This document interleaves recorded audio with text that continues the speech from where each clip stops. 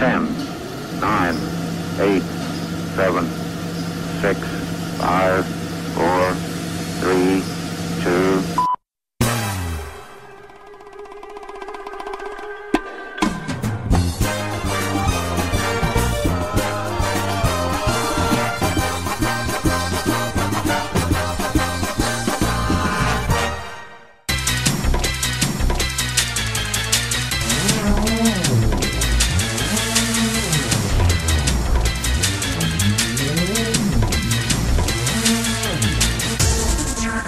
Yeah.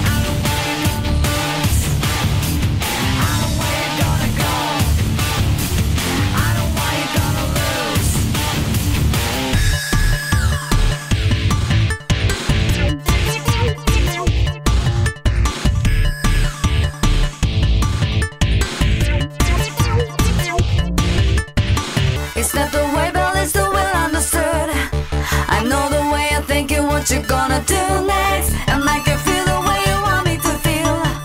But it's the logic and reason that keeps me awake. I know you wanna steer me into the ground, but what I see is just another form of madness. If there's another way for you to break down, it's just to let you go first and make a mistake.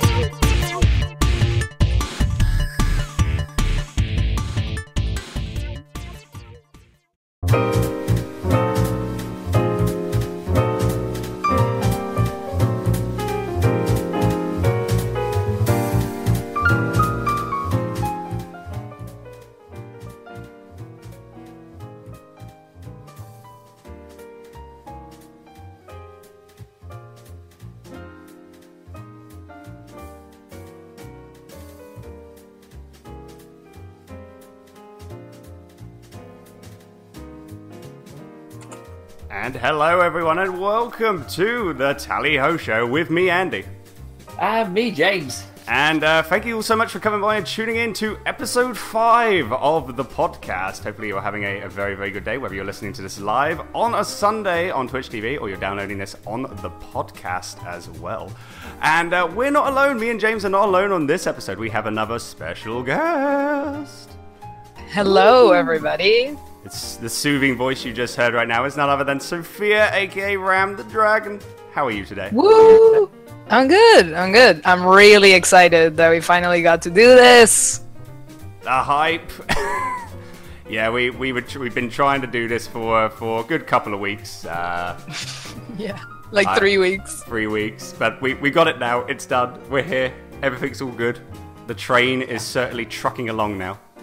And none of us are ill as well, which is even better. Yes. I can't wait for it to go off the rails. Oh. I know it goes off the rails during the introduction, so we should be alright there. Nice. Yes.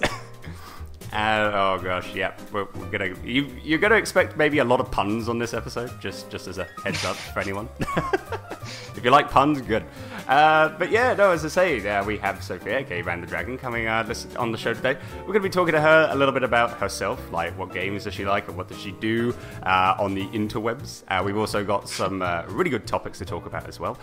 Great music, and of course we have the one and only Throne of Games, where our queen Bayonetta, who is on the throne, is she going to be surviving for another week, or will this new competitor that Ram has, will they take over the throne? You'll just have to tune in to find out. That'll be coming after the first music break. So yeah, so as I say, it's we tried to do this a couple of weeks. We're back on, ready to go. So as I say, how are you today, James? By the way, quickly. Hopefully you've been keeping well.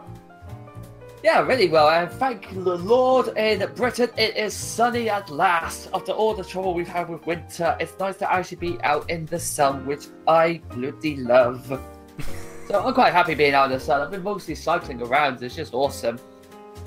But apart from that, yeah, I've been pretty good, mate. Just hanging around, surviving, just trying to sort out, and hopefully by the time we do our next show, I'll be in a new house. Ooh. Fancy. I know, it's exciting. And the only downside is I've got adult stuff now. That's awful. Yeah, you got all the adult. You got the adult. I'm so things. sorry. Adult responsibilities. It's not good. Yeah, you got a mortgage to pay now, mate. I got books to pay. I know. You're an official adult now. No. I'll just stay renting for 10 plus years until I feel like I want to move to the next level. Just live with your parents. I bet they're happy for me to go though, so that's probably why I need to go. It's like, yep, it's time for you to leave. Pretty much, yeah. It's okay. So They've already packed your bags for you. Oh no, seriously, I said I'm thinking about moving now. So next thing I know, I've got my mum and dad starting to buy me stuff. Going, yeah, you should get this basket, you should get this, you should get that. It's like, hold on, I'm not even moved in yet. So, oh, can't be ready. Need to be ready. So not for another few months. We're still gonna be ready. So yeah, I've been there, kind of wanting me to get out by now. Oh bless, oh bless. Well, that's exciting though that you say you're getting a new house and everything. Have you got like a firm move-in date yet, or is that still up in the air? Still up in the air, but we think the seller wants it done by the 4th of May. So potentially, Nice. 4th of May, 5th of May, 6th of May, we should be which is better because it's both about that's both me. Oh, Oh no. I think you cut out there, James. It was you and your dad's. Oh no. Oh no, it was you and your It dad's. did go off the rails. I was right. no. Ah. I need. Okay, Andy. Where's the Spanish Flea music for intermission? We'll be right back in a bit, guys. Oh, The no. disaster. Hopefully, James will be coming back very soon. Hopefully, and we'll find out exactly what it's him and his dad's. Put it in the chat, guys. It's him and his dad. It's him and Fill his in the dad's blanks. blank. Speaking of chat, thank you to everyone that is chatting right now in the chat room. Hello to Green Viper 8, Firestar, SJ. We've also got the Random Genius, aka Ian. Hello to you, sir. And we have Vic, who just jumped in. Hopefully you are having a very, very good day, sir. There you go. It's him and his dad's blank. Yep. and Ian with the Dusk F. Indeed. Dusk F. So, whilst we wait for Mr. James, I'm sure he'll be coming back on very, very soon. Let's talk a little bit about you, Ram. All right. So let's talk about, like, say, you know, what do you do? What do you do all around on, like, say, projects and hobbies, and also like your games. What's your favorite game console? Favorite game? Least favorite game? Tell us a little bit about yourself. All right. Where to start? Well, I've been in the internet for a very long time. What I mostly do is I draw. In fact, I've drawn for a lot of people for a lot of years. In fact, I'm drawing right now. If you'd like to see me draw, I'm doing just some idle doodling all through the show. It's in my Twitch chat. My Twitch channel, rather. And you can see me draw nonsense for the next 2 hours, if you're so inclined. There you go. I just posted a link in the chat right now. So if you want to check out what Ram's drawing right now, click on that. Click on the chat. Check it out. Give her a follow. You'll not be disappointed. Thank you. Let's see. Well, I am the only person in this, in this podcast that is not from Britain. Although I might as well be one, an honorary Brit, considering how many friends I've got and the fact that I'm engaged to one, so I may eventually be one. Yay.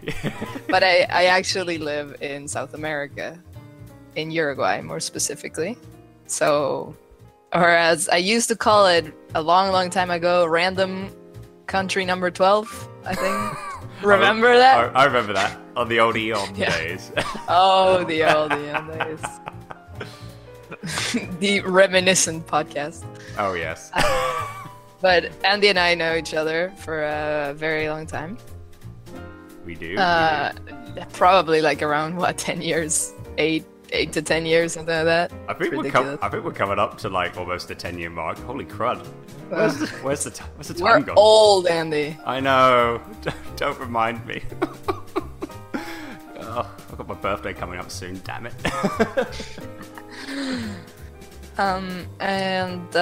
I mostly draw dragons, fantasy things, things of the furry persuasion. I've drawn things for certain streamers. If you follow Last Grey Wolf, I've done his icon and a bunch of like other stuff for his channel. I've drawn a bunch of projects for We Love Fine. They work with licensed properties. So I've drawn stuff for Marvel. I've drawn stuff for Dungeons and Dragons, Guild Wars 2. I'm actually really excited about all of that, and it sounds extremely professional, although it's not. In reality, it's not really that impressive. But It's cool. If anyone's interested in like Guild Wars and stuff like that, and all the other stuff that you make, where can they find your amazing merch? Well, I have a site that's mostly for commissions, but I just updated today and it has all my social links, which you can find. You can find the link to my commission page. Oh, he's back. He lived. Sorry about that, guys. We had a power cut, so Discord decided it doesn't want me to be here anymore. So that's kind of annoying. So my apologies for that, guys. So what I missed? We're just talking a little bit about Ram and see what she does, like hobbies and interests, and also her favorite games as well. Oh, awesome. But yeah, if you go to my Twitch channel, I think one of the first links is my commission webpage, and there you can go to all the other places. I got galleries on Facebook. I got him on Tumblr. I just made an Instagram. I'm a social media freak. I got it. I got it all.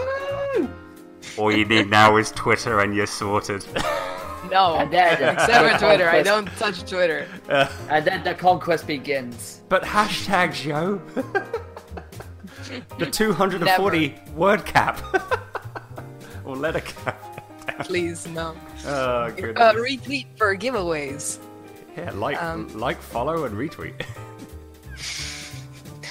But actually, about games, I almost forgot to answer this part. You know, the part on the podcast that's about games. I almost forgot to talk about games. So Let's see. what is your favorite game? My favorite game of all time is Star Fox Adventures. Yes. Okay? And it's maybe a controversial choice, but listen. The things that I like, that game has it all. It has animal people. It has great graphics for a GameCube game, like insanely good. The fur and the water textures are ridiculously good. They have dinosaurs in it. It's a game with dinosaurs in it. You can ride the dinosaurs. Your sidekick is a Triceratops. It's my favorite dinosaur of all time. It's like it was made for me, that game. And that's why I love it. I love it, and I've played it a million times, and I've beat it a million times. And I don't think I've ever been at 100% because of the stupid cheat tokens that I think I've always missed one. Don't and remind I never... me on that. Yeah. And as Mr. Venezza says, Andy's waifu. Or Yeah. mostly the waifu of everybody, to be honest. Yes. The best. I love Crystal. I've cosplayed Crystal in the past. I dare you to find those pictures. Challenge accepted. Oh god. goodness, yes. But other than that, other games that I really like, I love Dragon Age Origins. It's one of my favorite RPGs of all time. I love Guild Wars 2. It's one of my favorite MMOs of all time. I'm very big into RPG games, action RPGs, open world exploration sort of games. But I also love busy work games like Stardew Valley and Animal Crossing and things where you just, you work. But it's fun. You immerse yourself. You make your own stories. And yeah, that's the kind of games that I like. But I'm really open to everything. I've recently been playing Fortnite, even though I'm trash at shooters. Hey. I still play it. Everyone's getting into the Fortnite hype train, and it's so amazing. I really need to get myself Fortnite. I might download it tonight, actually, on the PS4 and see what goes on from there. Get it on the PS4, and we'll play. You are on. No. We'll have to team up, mate. You can't kill me. Oh, what? Yeah, sorry. I mean, you can by negligence. Well, you can, but yes, the negligence rule. I forgot about that. but we have to win. Sorry, mate, but when it comes to being friends with you or having the chance to actually shoot you in a computer game, I'm just gonna have to, mate. Jesus. These Wow. things happen sometimes. It's true Which bromance. is great now because if we do now join up on Fortnite, he's basically gonna be looking at me all the time, going, "Don't shoot me! I'm not shooting you." Okay, that's like, "Don't shoot me! I'm not gonna bang." There, I've shot you. Yes. I mean, you can shoot him, but he won't die. I won't die. Oh, great. So I'm gonna waste bullets for that. Yeah, so just use it for other enemies. But yeah, with Ram playing Fortnite, like, you know, I've only got one victory on my belt. You've got like how many now? Oh, I've only gotten like 4, but it's because my team is very good and I'm not. Only 4 victories. It's not. I've got like 0 credit to that. My team is very good. They carry me, and I usually die first, and I just watch, and then they win, and that's it. Like I get credit for that. Oh, don't worry. The victory I got carried as well. I killed no one, and my buddy killed like 4 or 5 guys. I was just cannon fodder, just like shooting at him, trying to like cause a distraction. That's all I did. Oh, exciting! We have a couple of new people that just jumped into the chat listening in. Hello to Yuff Rip.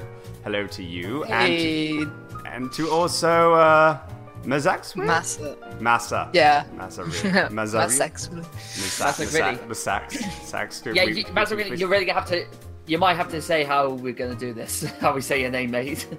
We'll go Calf. Massa. Massa's works. Massa's good. But thank you so much, guys, for tuning in. And Mr. Venato, aka Iron, has found the image of Ram dressed up as Crystal. So exciting. Yes. Say that. Brilliant. Awesome. I was very cold. Okay. I just want to. Yeah, I imagine so. You were.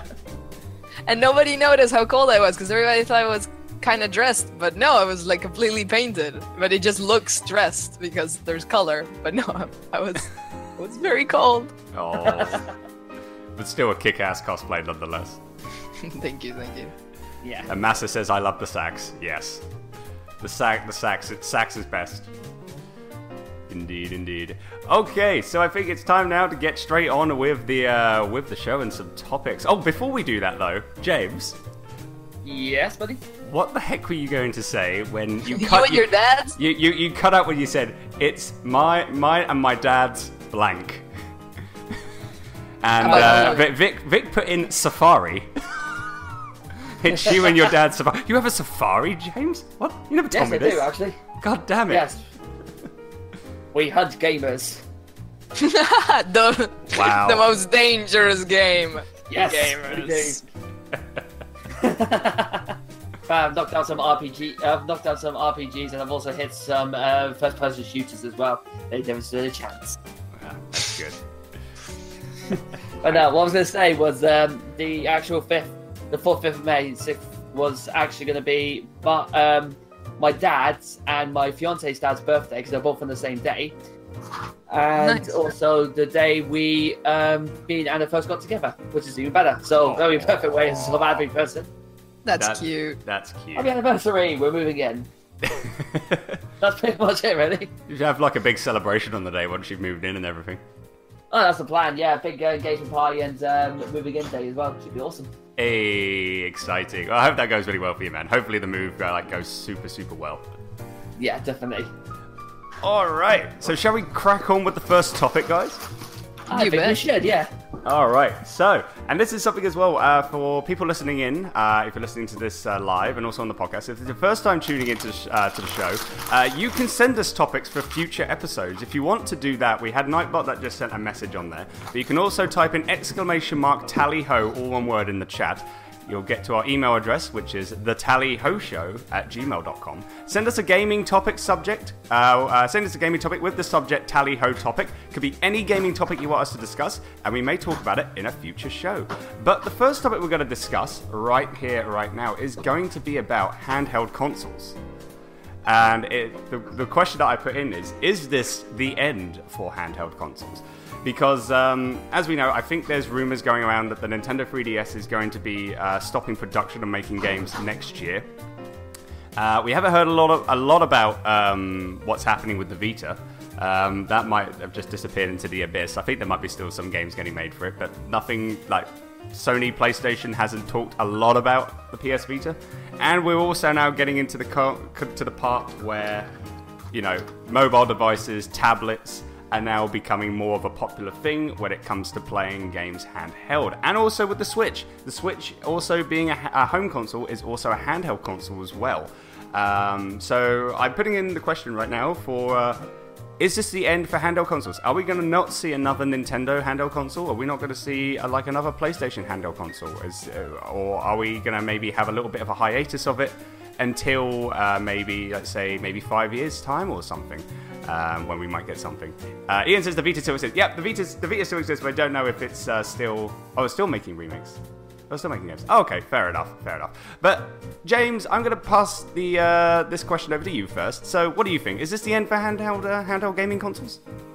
I don't think it's going to be the end of it, because to be honest, even with the amount of tablets and mobile phones and everything going onto those stuff, I still feel handheld consoles are still going to be part of everyday life, especially for those who, like, for example, you can't really take a console out with you, can you? And that was the whole reason of the Game Boy Advance, the PlayStation Vita, the 3DS, and all that stuff, was because you could have gaming on the go. Even though the mobiles and the tablet games are going to probably become even bigger in the future, it still makes me think that it's probably going to be not the right course for most consoles or more companies. So I'm pretty sure they're going to be basically... I'm pretty sure they're going to keep... Damn it, I keep losing everything. Basically, I think it's going to happen. The handheld consoles are still going to be a thing even 20 years down the line. At the moment, they may be taking a plunge, but I still think in the future we'll still have gaming handheld consoles easily, because you need gaming on the go, and especially like the Switch, the power of it is only about 2 hours long. Whereas you get like the PlayStation Vita or even the old Game Boy Advances, they played for ages. That's what you want on a long journey. No, definitely. I agree on that. You say, Ram, what do you think? What do you think about handheld consoles in general? Do you think this might be the end of them, or do you think this might just be a little? They might have a bit of a hiatus on it until something else comes up. Well, handheld consoles have like a special place in my heart, because the first gaming thing I ever owned was a Game Boy Color. But it's tough, right? Because as far as I know, the biggest consumer base for handhelds is Japan, if I'm not mistaken. And that leads me to believe that they may still make games and handhelds for the Japanese market, but maybe they wouldn't be so inclined to do it in the Western market and instead focus on mobile gaming and the like. I think it'd be really interesting. Now we're starting to see stuff like, Fortnite or PUBG, or like in phones, like games that are actual games, not freemium, cow clickers, that sort of stuff, like actual games. And I think for a lot of handheld games like Animal Crossing, like Harvest Moon, like those things that evolve passage of time, using a phone would be smarter, I guess. Like it would make more people play them. But I don't think it's the end. I don't think we're about to see that's it, the death of handhelds. What I think is that they're probably going to be a little rarer. Maybe they will have more exclusives to them. But I don't know. I don't think it's the end, but I don't think they're gonna be as prevalent as they were. Because if you remember, like Nintendo would be like one main console, one handheld. One main console, one handheld. And maybe now with the Switch, they're like, okay, one main console that's also sort of a handheld, hey no handheld. This also saddens me because I only got a 3DS like 2 years ago. But hey, I just think maybe it will start to phase out. But I think we still have like another generation of handhelds in store or something like that. Yeah, no, I agree. As I say, with regards to the Switch, and Nintendo's been like at the forefront with like handheld consoles, as you say, with like the Game Boy Color. I mean, my first ever console was the original Game Boy, the big yellow brick, and I had Super Mario Land, classic. It was Super Mario Land and Track and Field. That was the games that I had, and that I honestly, I don't want it. I don't want it to be the end. I mean, it's like, as I say, this was a rumor heard that it said I think Nintendo are going to discontinue the 3DS because of the Switch, because now it's like, say, it's a home console and also a handheld as well. So it's like they're probably going from making two markets into one. As I say, I hope maybe it's going to be just. Maybe give it, like, say, another generation, maybe another, like, 5 or so years, maybe make another console and see how it goes. Because it's like, it's weird that they want to, like, if it's true, you look at the 3DS, like, all of the 3DS, all of the makes, all of the models, and you see how many sales that have accumulated by just on the 3DS, like, millions, it's like, and then you hear this saying that they might not want to make them anymore, like discontinue it. It's like, but you know, it's so popular. It's like people love it. It's like you should at least try and like maybe make something new for it, like for the handheld. Maybe not say maybe a new 3DS or something, but maybe a different type of handheld. But I mean, with the Switch, I mean that's been selling really well as well. So I mean, it's kind of interesting to see, and it'll just be, as I say, like quite interesting to see what's going to be happening over the coming years to see how they're going to do it. If they are just going to decide to stick with home/handheld console, or if they are going to go with still have the Switch for home and handheld, but then also maybe make a new handheld as well. But the other thing as well is Nintendo are now starting to make mobile games, as we've seen with Miitomo, we've seen with Pokemon Go. We've got Animal Crossing, and we're also planning in the works a new Mario Kart game, which is going to be on iPhone and Android. So that's another thing that makes me scratch my head a bit in a way. It's like if hopefully they do make another handheld console, but if they're slowly moving to phone, like mobile, it kind of makes you think like, are they going to start making handheld games just for like tablets and phone devices and stuff? So it does like beg the question really, is like, are they going to make more handhelds, or are they just going to just focus on like making apps for tablets now? Well, I think the crux of the issue, right, is that only certain people who have certain phones or certain tablets can play the games mobile-wise, right? It's like PC gaming in an extent, because you need a good enough PC to be able to run all the games that you want to play. When you buy a handheld, it's implied, right, that everything that comes out for it, you can play on that. So there's an ease of just consuming that's easier than to be like, oh cool, can I run the Mario Kart game? No, I can't. Oh, but I can run the Animal Crossing one. Oh, I really want to play Mario Kart. But if somebody, for example, they say that and they go, oh, I really want to play Mario Kart, I guess I'll get a new phone. Nintendo doesn't get any money out of that, right? But if they're like, oh, I want to play this Mario Kart, I better buy the handheld, then they get to double dip there. So it's a bit of a balance, because you know what's worth more, like the chance to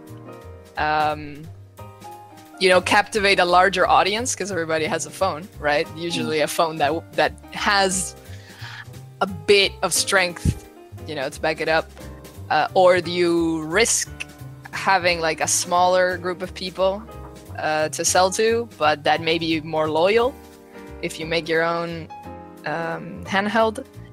It's I don't know. I really don't know. I have to like study the market. I'd have to be an actual economist. It could actually be down to the fact that most phones now, when they have games out, and especially consoles, they always seem to add little microtransactions to them. Whereas with handhelds, that was it. You just got it that was it. You paid for the entire game. So I think that's probably one of the benefits of having a handheld console instead of just a normal, like with mobile phones, because you're not. Because I've read sometimes on the mobile phone ones, because I've noticed it with Super Mario, I think it was, you can play it for an X amount of time, but then you have to wait almost half an hour before you can play again, like fully. I think that was that Super Mario Jump, was it? I think it was, yeah. Whereas Yeah, but with the with handheld consoles, you don't have to worry about that. You can just play it for as much as your heart content. And I Well, think that would but be- the thing is that those games, right? They're free. They're free to get in.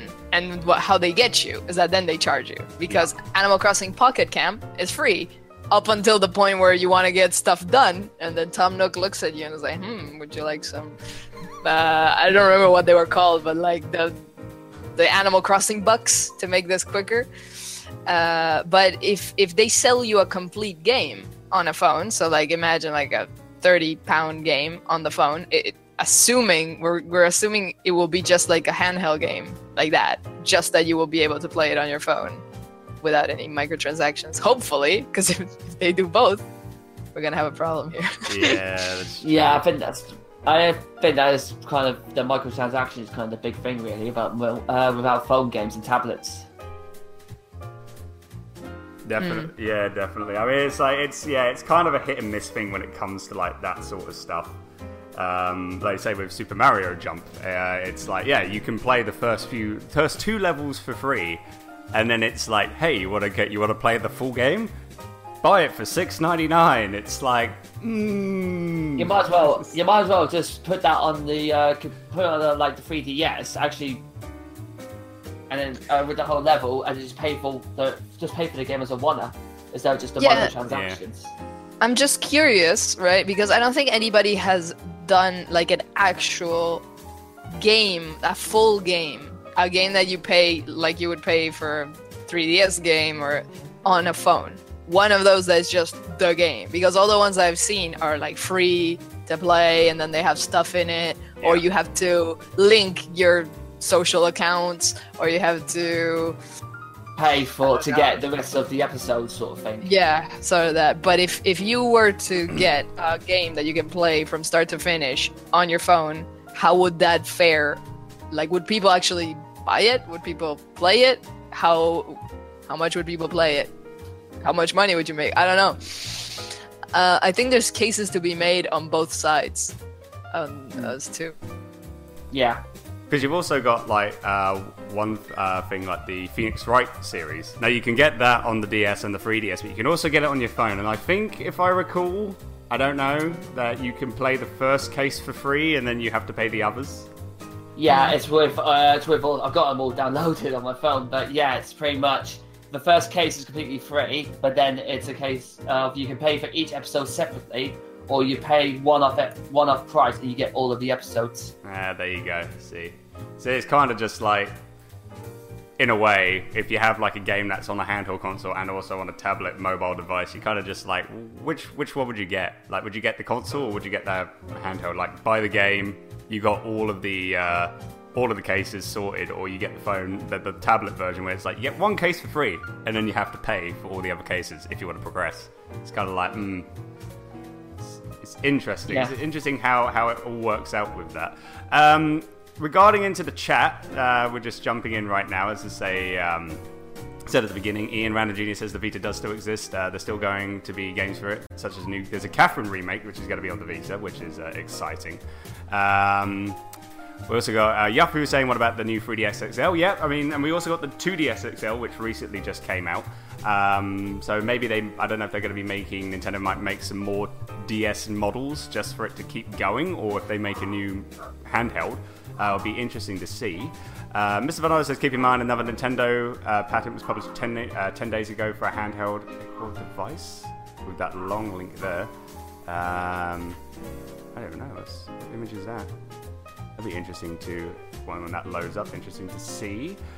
Vic says, I think the 3DS is kind of pushed more during the transition from the Wii U to Switch, because at the time it was the only thing outside of Amiibo that made them money. As for today, you kind of see more directs only focused on Switch rather than 3DS. That is true. We are, like, most Nintendo Directs now are pointing out on the Switch rather than the 3DS. So I think you do see the 3DS every now and then, but it's more of the Switch, which kind of like, it makes you scratch your head a bit, thinking like, what is happening with like the DS in general? Is like, are they going to be making more games? Because like last month Detective Pikachu came out, so it's like they are still making like new games for the 3DS, but it's just a matter of time. Is like, how long is it going to be until like they decide to go completely discontinue the handheld in general? Saying that though, I've actually had a look at this pattern now that they've kindly given it to us. But the looks of things, it looks like a full screen Game Boy Advance. Remember the Game Boy Advance SP you used to have? You know, the little flip up one, looks like a laptop sort of thing. Yep. Yeah, it looks like a up to date model of that. If I'm honest. The images that you're looking at now? Yeah, the image I'm looking at, the pattern, because yeah. at one of them, I think it's on it's supposed to be one. I think it's on, well, it's definitely one of those pages, but it looks like a bowling one, but it's going over 2 pages, but you've got the finger going over both. Oh yeah, no, I see it. They do something like that. I think that looks pretty good, actually. That could do something. Look, very, very thin. I think the main interesting thing about the Switch is that it's meant to be able to take gaming and games that are traditionally not handheld into handheld, because obviously you need a specific team and development cycle for games made specifically for handheld. Obviously you can't use things that are too graphically intensive, or you can't use things that are too memory intensive or too battery intensive. But if you get it with the Switch, the way that it's supposed to work is it takes all those games, like Skyrim, right? You can't put Skyrim on 3DS. I'm sorry, or maybe you can. I don't know. Does it run Skyrim? Is that the new? Does it run? You know? I know it's gone up to the Switch. They might find a way to put it into it. We'll find out in the tree house E3 Skyrim on 3DS. Yeah. Skyrim on 3DS. Maybe it works. You know, Todd Howard would love that. And then finally at the end of it, it'll be for next year, Skyrim on the Game Boy. No, Skyrim demastered. Demastered. For the Game Boy. But, you know, games like Dark Souls, which you definitely can't put that on a 3DS, but you can take it on the Switch. Obviously, I don't know exactly how long you can play it on the Switch, but that's what's very interesting about that kind of console, that if you do that, then what's even the point? Because why would you play a handheld game if you can have a console that plays console games that you can take with you? Exactly. You know, why would you play Pokemon with little 3D models when you can play Pokemon in HD? You know? Exactly. Saying that though, I'm pretty sure they will never put Dark Souls on a handheld console, because the amount of times you die in Dark Souls, you will chuck it as you chuck a console out. You'll throw it and hit someone in the head, they'll have to go to hospital. It's like, what was the cause of this injury? Someone threw their handheld device at me. Dark Souls, definitely Dark Souls. Dark Souls. Oh, nah, I feel you, man. It's okay. You're exempt. It'll just be like, what was your cause of injury? Dark Souls. Phil, we got another one. Got another one of them. Dark Souls.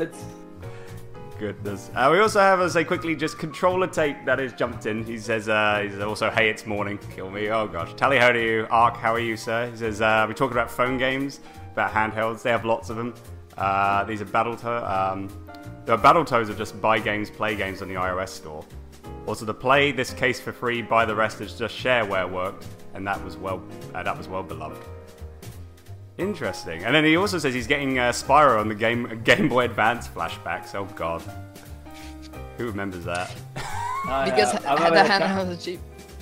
Did they have like a crossover between Spyro and Crash Bandicoot on the GBA? They did. They had Spyro going into Crash's world, Crash going into Spyro's world.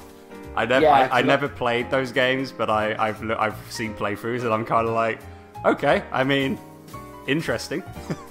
If Crash Bandicoot doesn't make an appearance in the new Spyro Remastered trilogy, I'm going to be very disappointed in him.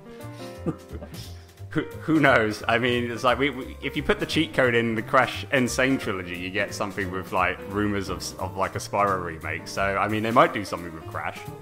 Just have to wait and see. Mr. Venato says Skyrim, technically yes, for the special edition. And the vast majority of mods, which are good for free. We also have Roll. Roll just jumped into the chat. Hello to you, sir. Does it have paid mods? Real question. I don't know, man. I don't know. But you download it on the Nintendo eShop. You download the mods. The horse armor and the mud crabs and all of those things. It's gonna happen now. I'm gonna expect it at E3. but actually, what controller tape says actually about handheld being cheap, that's actually very true. I don't know how it stacks up mobile versus handheld in terms of costs of making it, because we all know that mobile games are really, shovelware, a lot of them. But if they were to make a proper game that runs on phones, how much would that cost in comparison to handhelds? That is absolutely true. Yeah. I don't know. Especially if you think about phones getting more and more expensive every day with handheld. Some of them even handheld consoles are a hell of a lot cheaper. Oh yeah, that's true. Because it's like you're getting the new iPhones, new Androids, you're getting the Google Pixels. And you look at them, they're like $500, $600, $700 just for the phone, and it's kind of like. Yeah.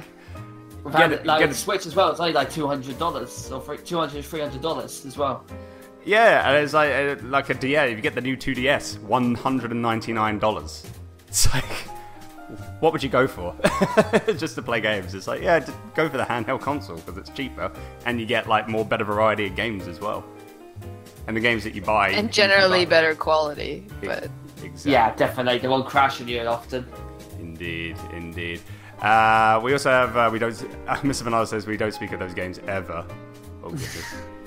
And just quickly as well, we'll just see what else is being said in the chat, and then we'll go for a conclusion. We also one thing Art Controller did say is you're forgetting a huge swath of Nintendo's demographic, which is parents, and that is true. Yeah, so I mean it's like a lot of yeah, you probably don't want to give a phone to your kid to play games with. Yeah, maybe you don't want to get them the latest and greatest. If you can buy them a machine that plays video games made by Nintendo, it's probably, you would feel safer. I'm guessing, I'm not a parent, you would probably feel safer than if you go, here's a phone, please don't bankrupt us on microtransactions. And as you said, said, that whole thing goes back to the microtransactions again, because some kids will basically start. I've noticed that in the past, some kids will basically tap to play, and of course it builds up a lot of money for the parents. Whereas with the handheld consoles, you don't have that sort of chance of that happening. And it's also what Ark says as well, because with his son, he says he has a son and he has a DS because he got the DS. And but he mentions it's because it survives, and that's also true. It's less fragile than a phone. Yeah. That if you sneeze on it, odds are you can crack the screen. That's absolutely true. I think he's talking about the DS. Is that the original DS you're talking about, Ark, or is that the 3DS? Because if it's the original DS, it's if you drop that thing, it still works. You do many things with that DS, and it will that's why the 2DS was made, wasn't it? It's just hey, well, that and if you don't want the 3D, which most people don't use regularly, hey, here's a really bulky thing that your child won't break. Yeah. Promise. Yeah. As he says, 2DS XL. Yeah, that's the thing. Because that's one thing. Yeah, because I've got a 2DS XL because I don't use the 3D. But the 2DS was a good thing to have, for say kids in a way. So it's and it's a bulky console, and it's perfect for them. So yeah, as I say, if you're going to have a choice between what are you going to give your kid, a 2DS or a phone to play games, or the latest iPhone, latest iPhone for $1,000. Yeah, you know what? Maybe I'll take the hit. Yeah. And then Mr. Venato says correctly, get them the latest and greatest flip phone. Yeah, that's it. Give them a DS and give them a flip phone that only the Motorola Razr. Exact. Oh my gosh, so retro. I used to own one of those. Oh my goodness. It's just give them $5 of credit and just tell them, say, call me in an emergency. That's it. It's the only reason why you have a phone. But yeah, anyway, getting into a conclusion now. Also, hello to Ginjos. Hopefully you're doing well, sir. Here we do. Ark says, here's a phone. Please don't use Facebook or the internet or anything other than games. Also, this is $700 instead of a $100 DS. This is a good purchase decision. Listen, the only phone a child cannot break is a Nokia 1100, alright? And sadly, you can't play games on those anymore. You do realise that in thousands of years' time, aliens are going to come to this planet, well, we're pretty much, millions of years when we're all dead, and that Nokia is going to be at 97% battery still.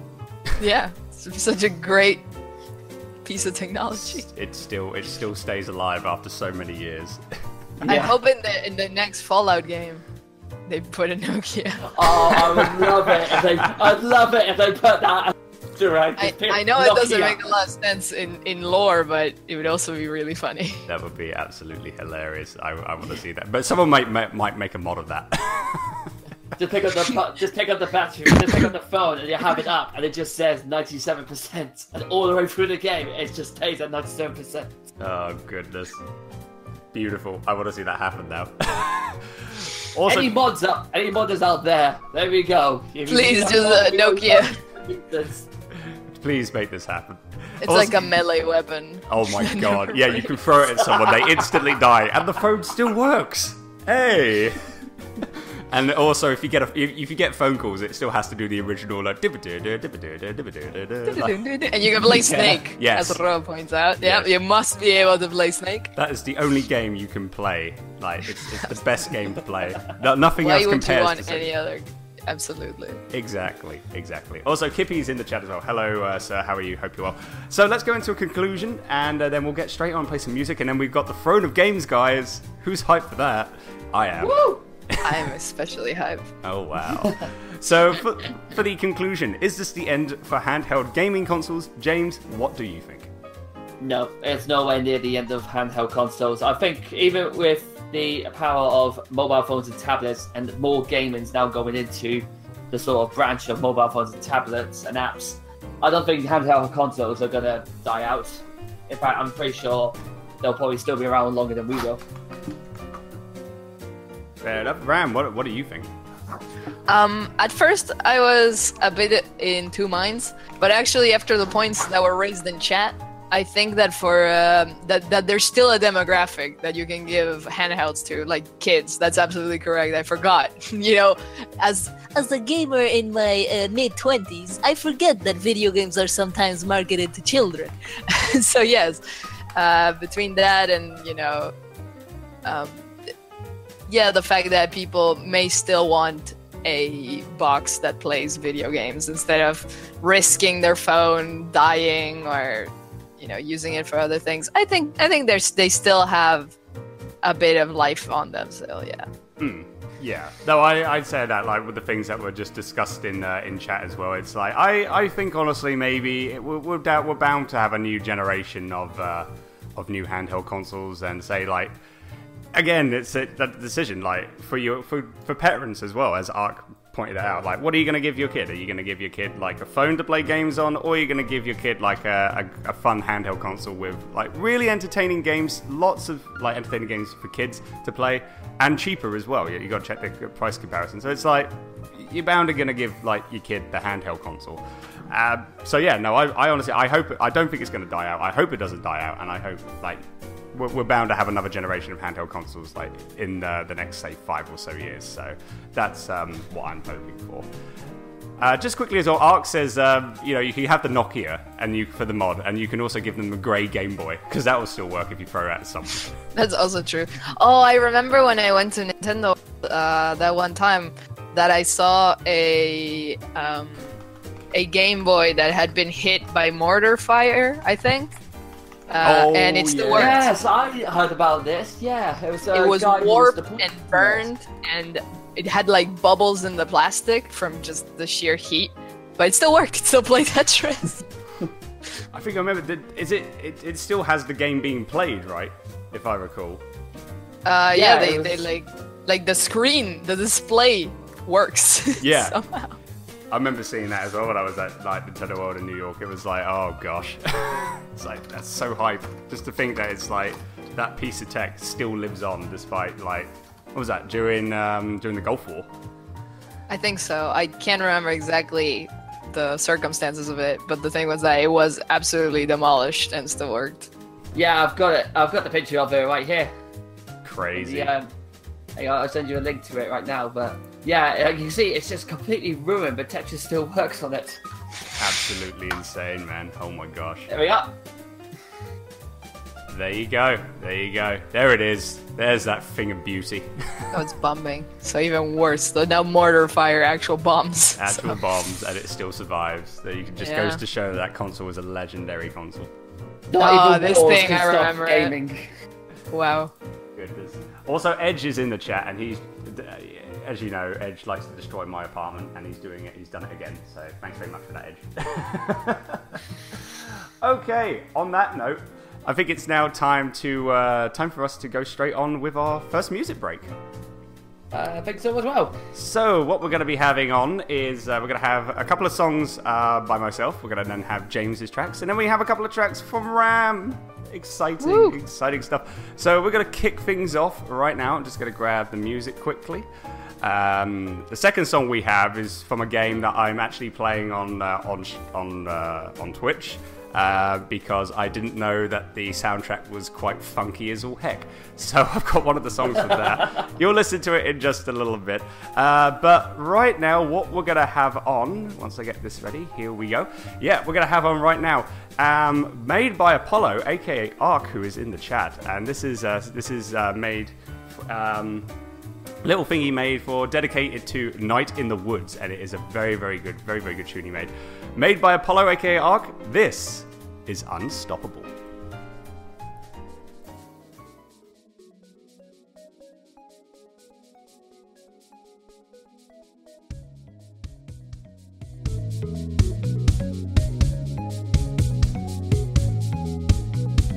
Dreams were all that I had to get away.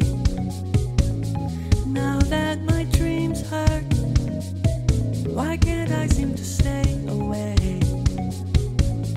Trashing everything I come across just to cope with something I didn't know I lost until I break.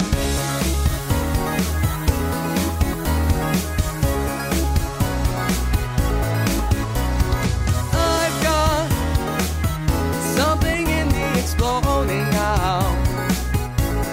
At some point I forgot how to stop being screwed up aloud. I can't get these visions out of my head. What was sanity is somehow long since dead.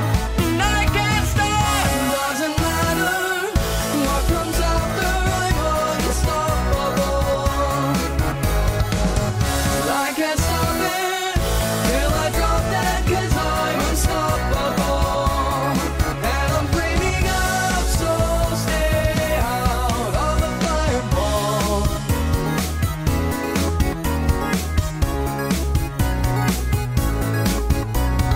Maybe I can't help but get away. If I could leave me, I'd do it every goddamn day. Could I be any more out of my mind? How can anyone live this tone deaf and blind? I got to get out. Doesn't matter what comes after, I'm unstoppable. I can't stop it till I drop dead, 'cause I'm unstoppable. Once I've started shattering, I will tear the world apart.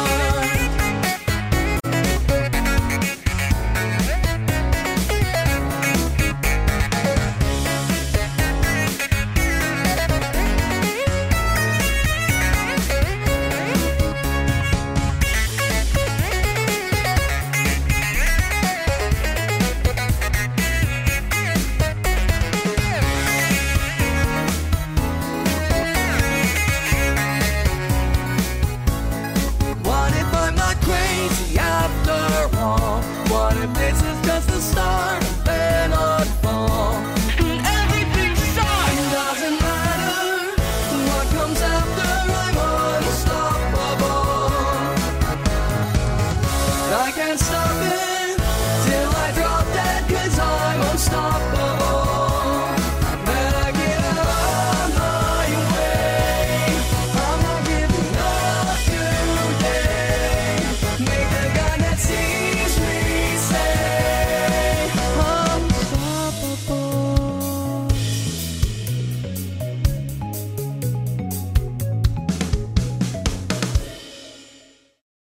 The Tally Ho Show is broadcast in front of a mostly live Twitch TV audience.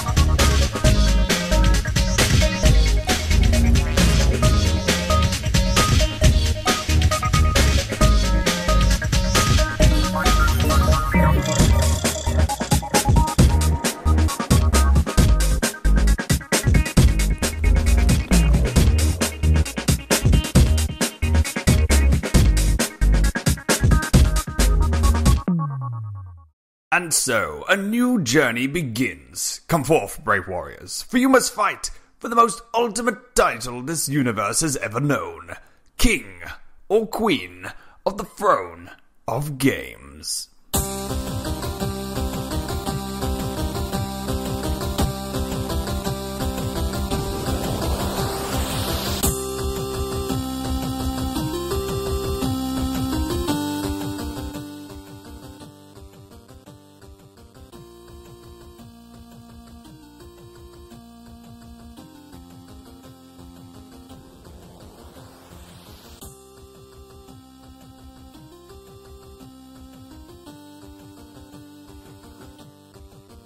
Hello and welcome back to the Tally Ho Show. So what we just had was Unstoppable by Apollo Merriweather and the Space Station theme from Frogger 2, Swampy's Revenge.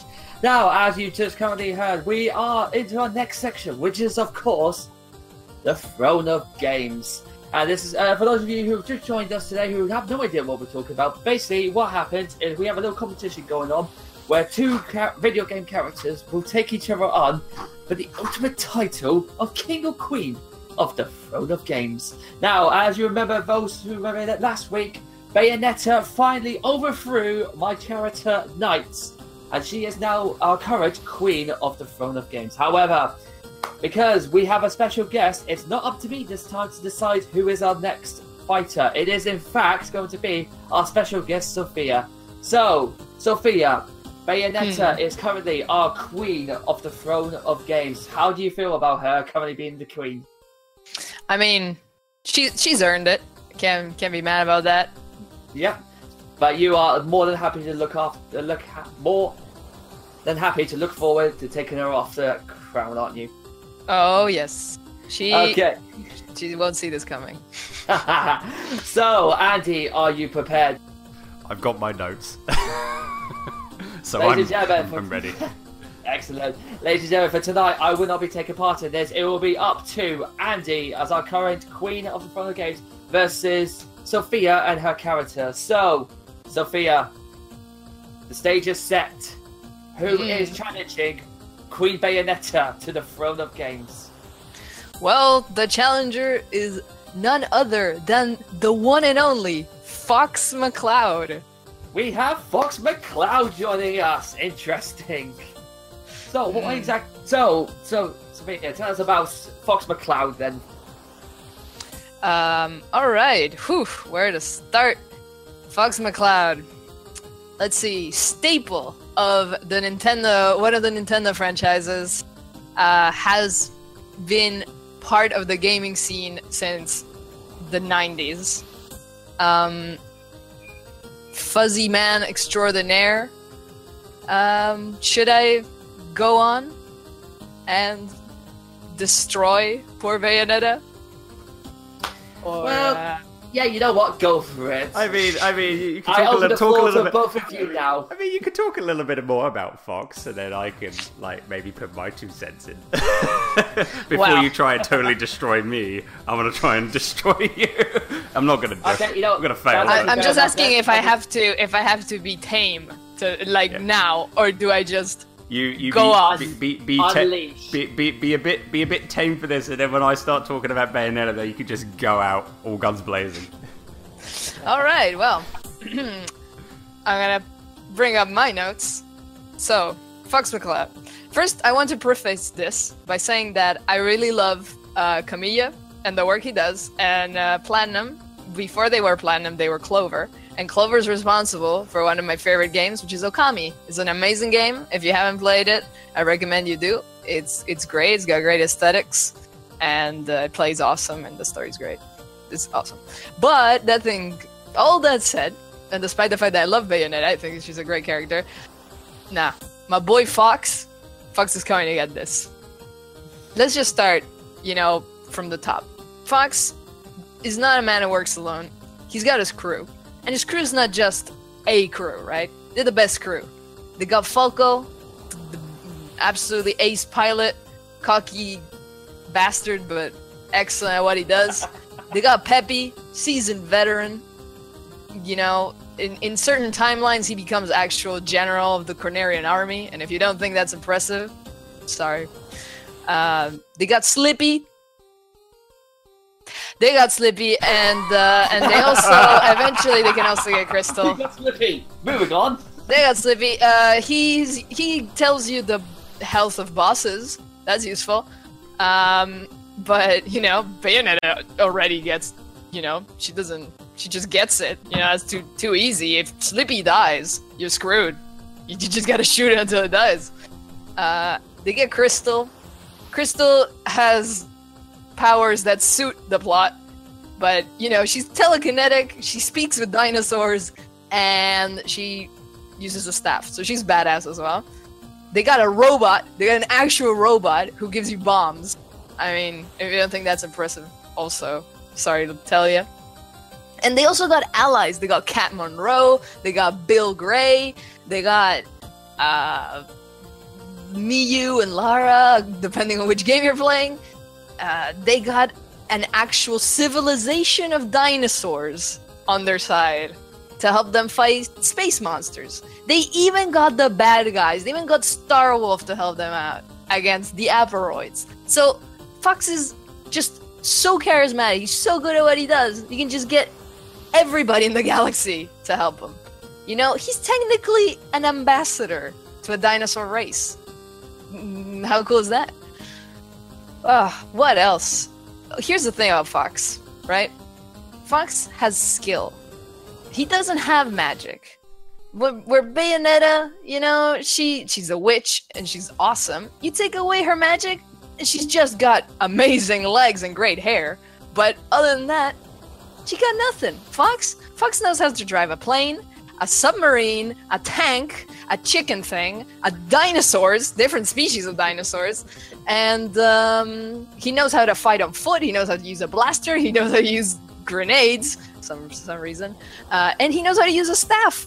Man has got every skill under the book, and he's not even that cocky about it. What else? You know what? Fox, he's a troubled man, you know? He misses his dad. He misses his dad. His dad's no longer there. He's been horribly betrayed by Pigma. He doesn't go and exact vengeance on Pigma to, you know, wreck him. He, you know, tries to defeat him. And then Pigma gets, like, assimilated into a horrible alien hive mind. But he didn't do that on purpose, alright? It just, things happen in the galaxy sometimes. He you know, he has to always live with the weight of his dad's death.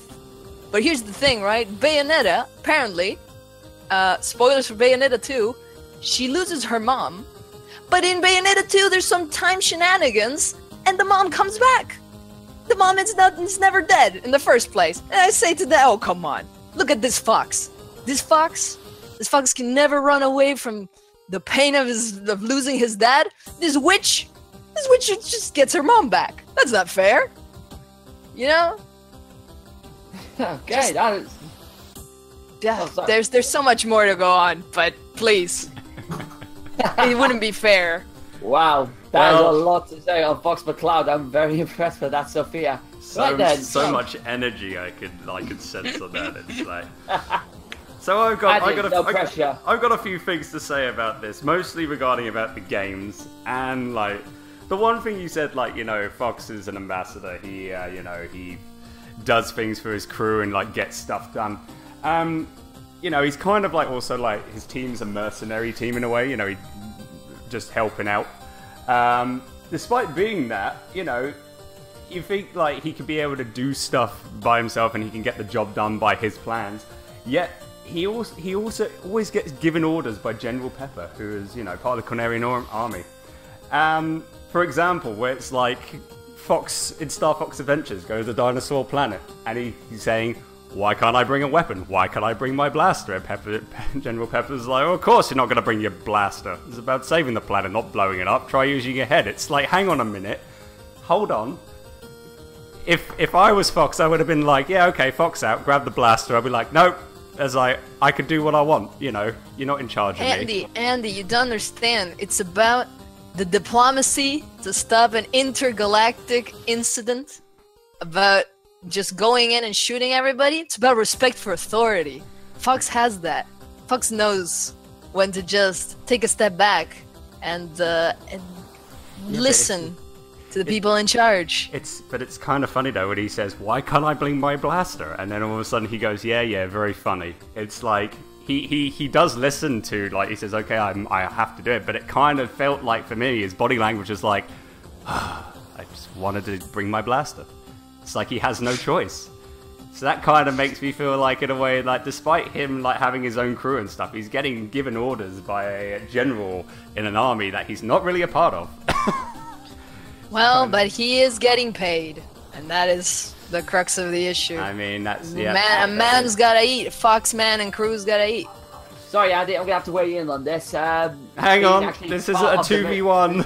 No, I'm bringing in for this because you mentioned about the whole thing about he's a general from someone else, but he still decides to take orders. That is what was respectful about him. Even though he's a different nationality or a different rank, he still respects his authority, which is not what a lot of people would do.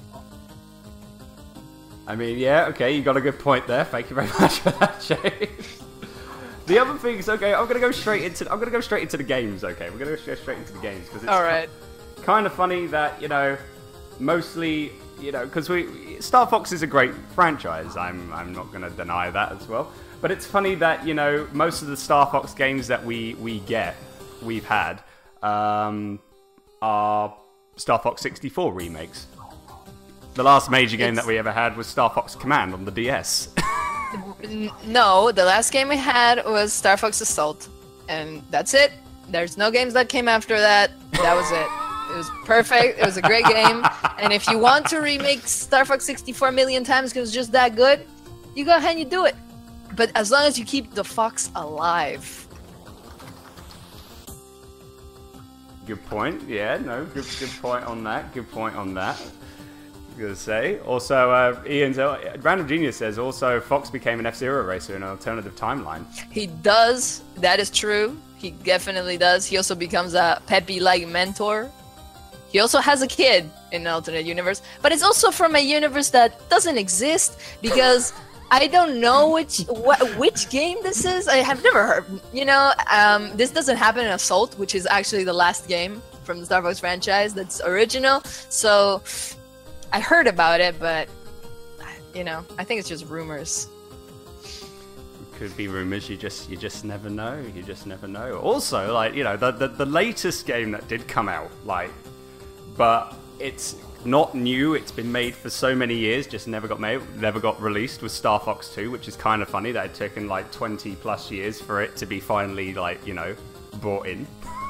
The world was not ready for Star Fox 2 when it came out, alright? But it was made, it was set, it was perfect, and then all of a sudden they just went, nope, bang. It was like, could have like brought that in for the Super Nintendo and then give Star Fox 64, because that would have been like having your cake and eating it pretty much. Well, but you know, everybody's complaining about Star Fox 64, and now they got Star Fox 2 as well. So actually, now there's another Star Fox game that's not Star Fox 64. Which took 20 years to get to that. Hey, good things come to those who wait. Unless you're Duke Nukem fans.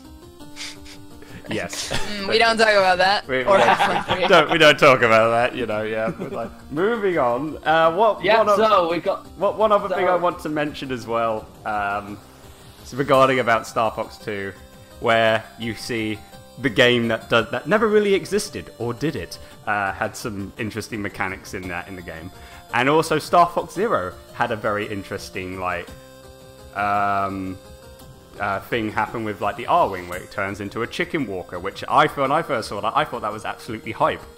Then I watch a playthrough of Star Fox 2, and I'm like, that looks suspiciously like the chicken walker. The whole map sequence looks suspiciously like coming from that game that we don't even talk about. Like, it never did it exist or not on the DS. It's like taking stuff from a cancelled game and putting it in new games. It's like, where's the originality in that? Well, it gives you hype to play the original when it eventually came out. So, you know, if in my eyes, it was a perfect marketing ploy. Perfect. You're like, marketing. oh, Chicken Walker, isn't that interesting? And then you go, oh, look, this is where it originally came from. I guess I'll play this one too. It's just Shiggy had all the cards. I don't know. It just felt like maybe like adding something else to it might bring a little bit of originality. But that's just me. That's just me. Okay, so we've had all the talks about Star Fox, unless there's anything else you want to add. No, I'm good. I'm good. Nope. I put in my 2 Okay. cents. Okay, then, in that case, then, we have heard from Sophia about Star Fox and why he should be our king of the Throne of Games. So now, Andy, the floor passes to you. Please tell us about our current queen, Bayonetta, and what you think about her. Oh, Bayonetta. So what's there to talk about? You know, she's one of the most amazing female characters in the gaming universe. I'm just saying, you know, she's an Umbra Witch. Umbra Witches are like, they're so cool and amazing. And, you know, the things with Bayonetta as well, where we talked about earlier on, like in the last episode, you know, talking about her awesome physique, the ability that she has to use guns, like the amount of skill and technique that she has to do. You know, you talk about like her having like her Umbra Witch powers and stuff, and if she didn't have her powers, she'd just be like nothing. Not true. The amount of like athletic ability that she has, and being able to, you know, with using her guns, she, you know, there's some skill like in order to be like, you know, doing like backflips, so like cartwheels, and also like going like just doing all sorts of tricks while shooting enemies. That's got to have some level of skill to that. Even if she didn't have her powers, just give her a few guns and she'll be set for life. She's also, as I say, she's been a part of Super Smash Brothers. Of course, we know that Fox has also been on Super Smash Brothers. He's one of the main characters on the forefront of the games. But also, like, you know, she's also been in another game. She's been in Anarchy Reigns, which she is. Yep, you get her as like free DLC in the game, and before I got it, I had like, I think Jack was my favorite character. But then after playing Bayonetta, like the amount of like maneuvers, tricks, and just like her special abilities that she uses in that game, she's hands down my favorite character in Anarchy Reigns. And like just the way she like deals with like enemies, like as I say, she's just so cool, calm, collective. She likes to toy with them. She likes to toy with her enemies, and that's, you know, that's just one like unique thing about her. You know, she's like, there could, like I said, there could be like a swarm of enemies like right behind her, deadly enemies that just, well, you know, that could probably kill you in like a split second. What does she do? She just smiles, winks at them, and then just like that, dead. They're all dead. And it's like, it's just how much of a cool character she is. And yeah, as I say, yeah, she has had some problems, you know, with like losing her mother, and yeah, in Bayonetta 2, yeah, she gets her mum back. That's great, you know. She can then have like a, you know, a good happy life now that she knows she has like her mother back. And yeah, no, I just think she's like one of the most amazing female characters ever to be created in the gaming world, and I just feel like she should deserve another week for the Throne of Games. Okay, so Andy's discussed his reasons why Bayonetta should remain as up. So now, Sophia, let him have it. Well, Okay. I mean, you made a grave mistake talking about Smash Bros, alright? Because he's the granddaddy of Smash Bros in the first game on the 64. Who's I there? know. Fox freaking McCloud. And he's been in every game. Bayo, I mean, I love Bayo, I'm glad she made it, but she's only been in one. And I'm just gonna put it out there, no one says, as a test of skill, Final Destination, no items, Bayonetta only. I'm just saying, it's Fox only. It's always Fox only. He's the true test of skill. Bayonetta. You know, you say, oh, she does cartwheels and she jumps. Fox just blinks, you know, from one end to the other, just covers himself in fire and shoots himself in the air when you press B up for some reason. But, like, that also counts, alright? Bayonetta has butterfly wings. That if I mean, you know, she could just like lift herself up with that. That's majestic as all hell. I mean, that is pretty impressive. Bayonetta is pretty impressive. Gun shoes? I mean, I never would have thought that was a good idea, but she makes it work. But, you know, why do you have to go for spectacle when you can go for practicality? Which is what Fox does. You know, he pulls out the blaster, pulls out the reflector, bam, he's got you. You know? Even Falco, even his crewmate, even his rival all made in Smash before Bayonetta because he's just that cool. Like, and everything that's around him is just that cool. And I'm just gonna leave this before like the microphone drop. Bayonetta wishes she could be Fox. In fact, she wishes so hard she even has a Fox McCloud skin in her game. I mean, bam, mic drop. But she Wow. not only Fox McCloud though, she has other skins. So you know, you say she wishes. She has there's multiple skins that you can get on Bayonetta 2. She could be Link. What? She could be Princess Peach. It's like not just It can be Fox. McCloud. Well, That yeah. would be very odd to see Bayonetta in a Princess Peach outfit, though. Not gonna lie. Oh yeah, you check the images. I mean, she works it. That's the other thing. She could dress up in any Nintendo character. She could be Fox. She could be Peach. She could be Link. Heck, she could pull off freaking Mario, and she would still work it. What about You know- Bowser? Which- You don't need Bayo's legs and hair to be, you know, attractive. Am I right, guys? I'm just saying. Fox got his stuff. You know, you may not want to admit it, but you all know. Chat, I know. You know what to vote for. Do it for him. Okay, so, ladies and gentlemen, you have heard from both Sophia and Andy about their current competitors and current queen. So, it is now up to you guys. We're going to be open to voting very soon. But before we begin, we have to end it off with a little section where, for 1 minute, both of our guests will be able to talk about why you feel they should vote. You guys should vote for their particular character and why. And then it goes on to the other person for a minute, then the vote opens. And then it all comes down to you guys in the chat. So, as Sophia, you are our guest for today. I'm going to let you go first. So, you have 1 minute, when I say go, to talk about why you believe Fox should be our new king of the throne of games. Are you ready?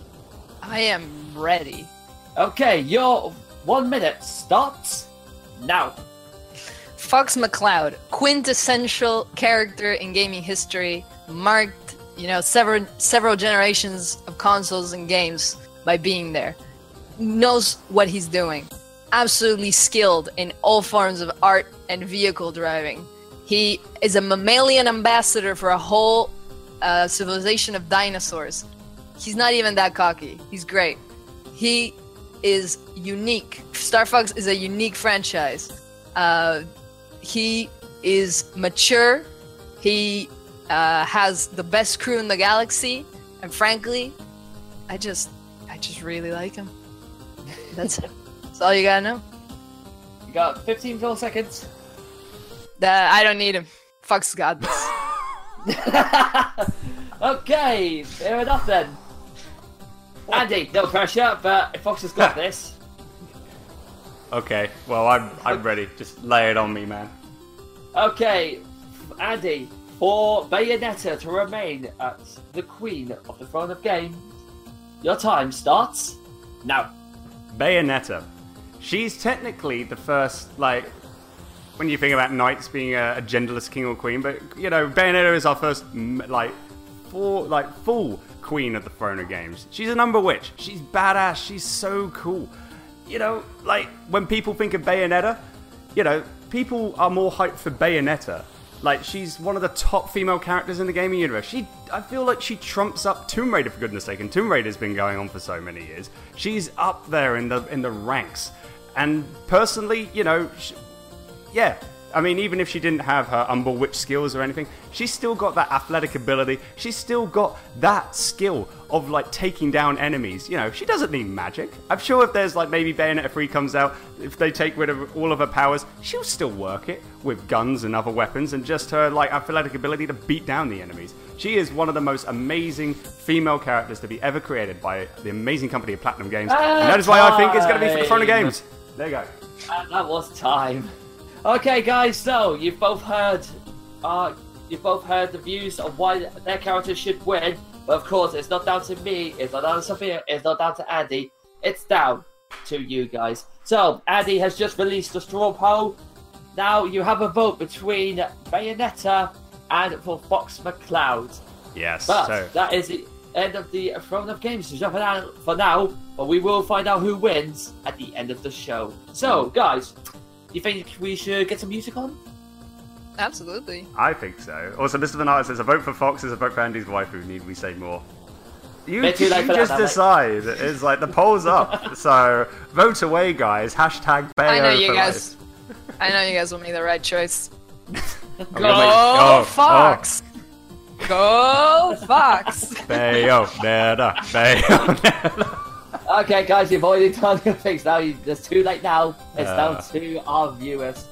Okay, so we're going to carry on, and we're going to go on to some fantastic songs that we've got planned. And this time, it's my choice. Indeed. And I've got some 2 songs that I absolutely adore. And we're going to start off with our first track, which is The Simpsons Hit and Run.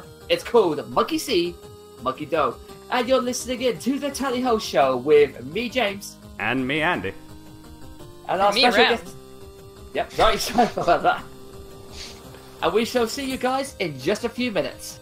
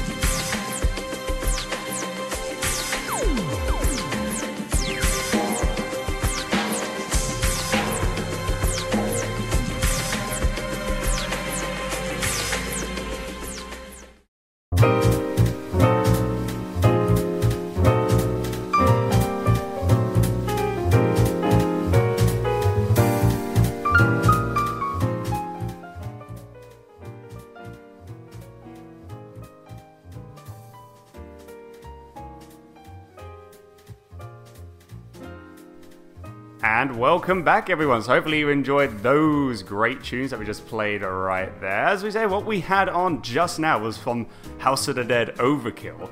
That was the Mother theme. And then from The Simpsons Hit and Run, that was Monkey See, Monkey Doll.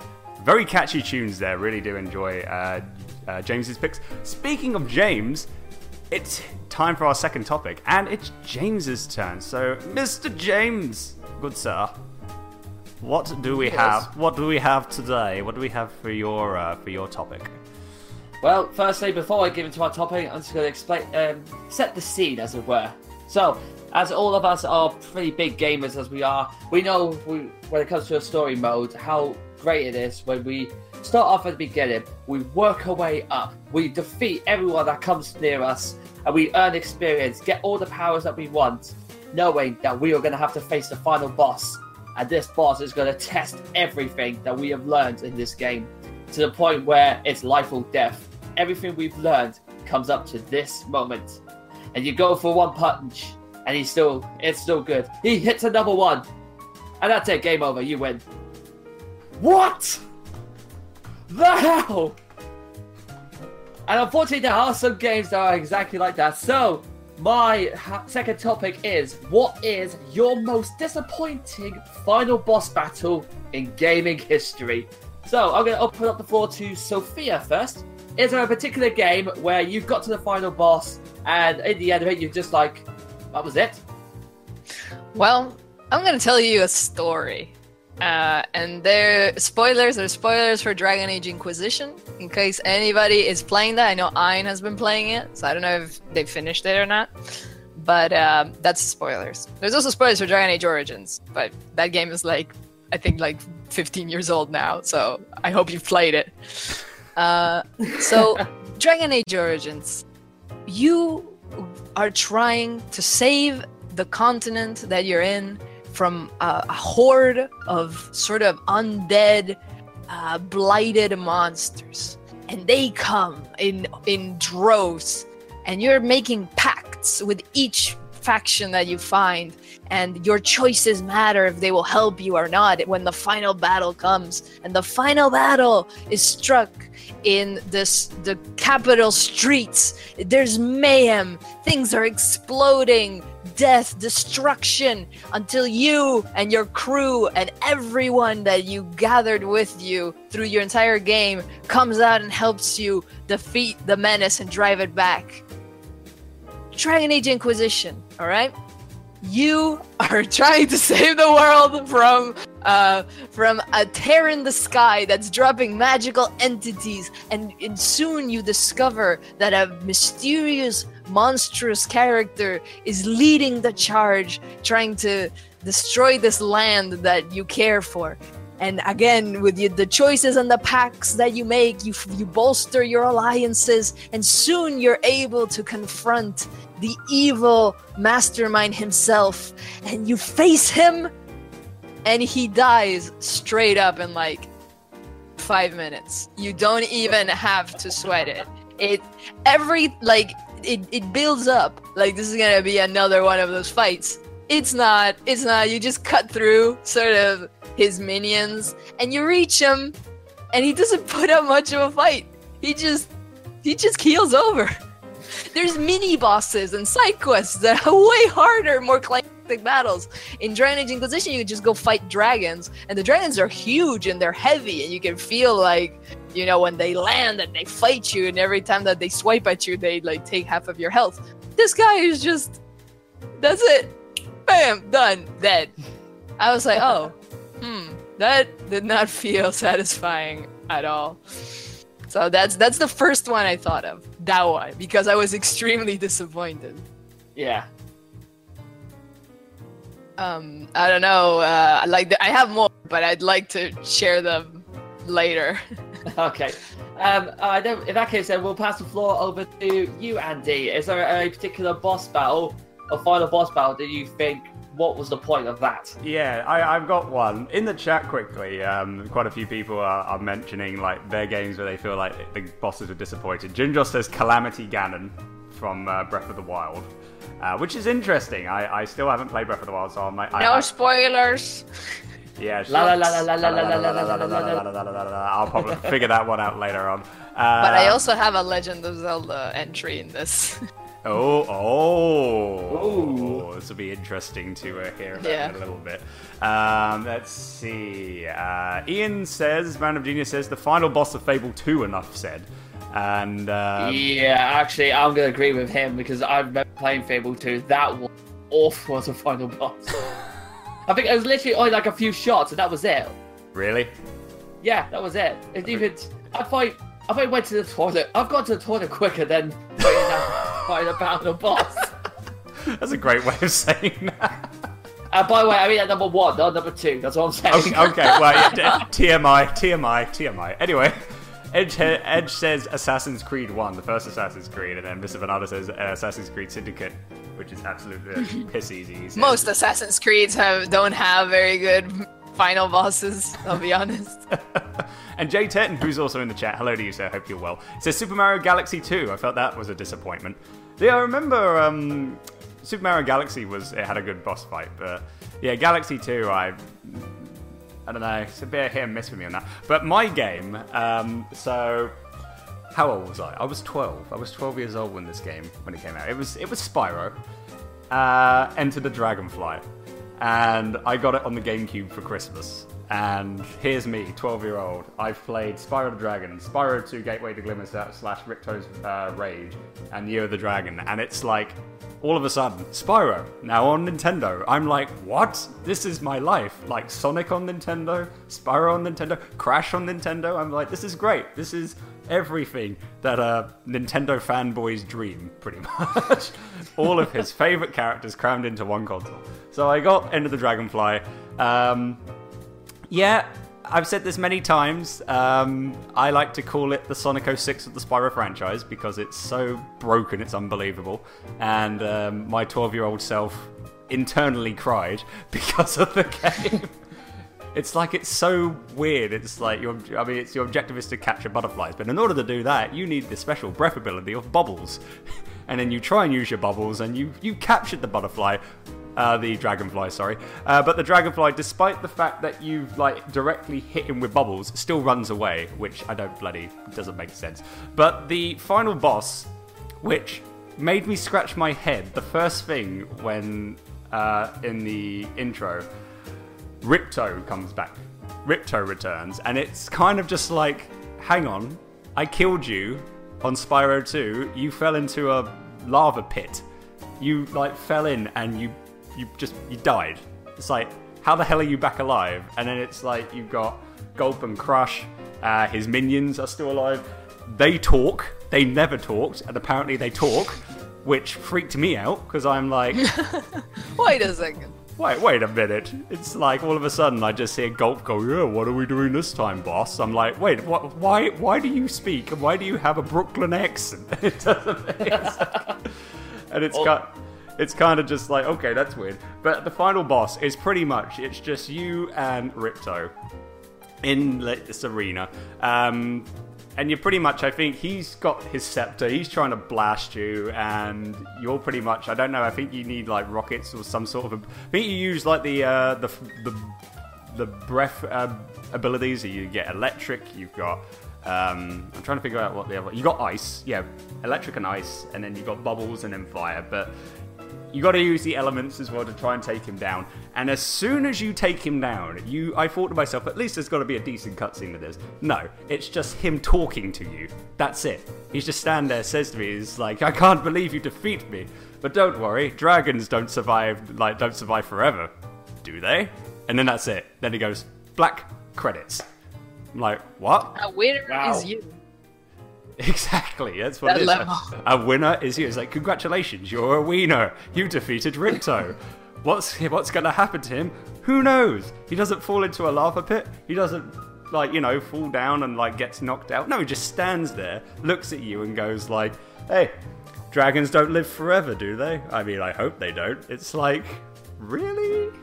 See, Ripto basically just turned around to you and went, congratulations, you completed the game. By the way, dragons die. Yeah, can't wait for you to be dead. Yeah, exactly. That's what it is. Yeah, I wish you were much. dead. Although considering Spyro beats him in the second game, I can kind of see why he's die. That's all I'm saying. Yeah, just. You might have a little thing against them. I mean, it's if you. I would have got it if you saw maybe like a scar on his face, or maybe like a little bit of like burnt, like I don't know, like a little like burnt scar or blister, whatever. But no, he's fully healed. He's fully healed. Like, how can someone be fully healed by landing in a lava pit? It doesn't make sense. He is the mad dog of Spyro the Dragon. Yes, he is. He is the mad dog. He just will not die.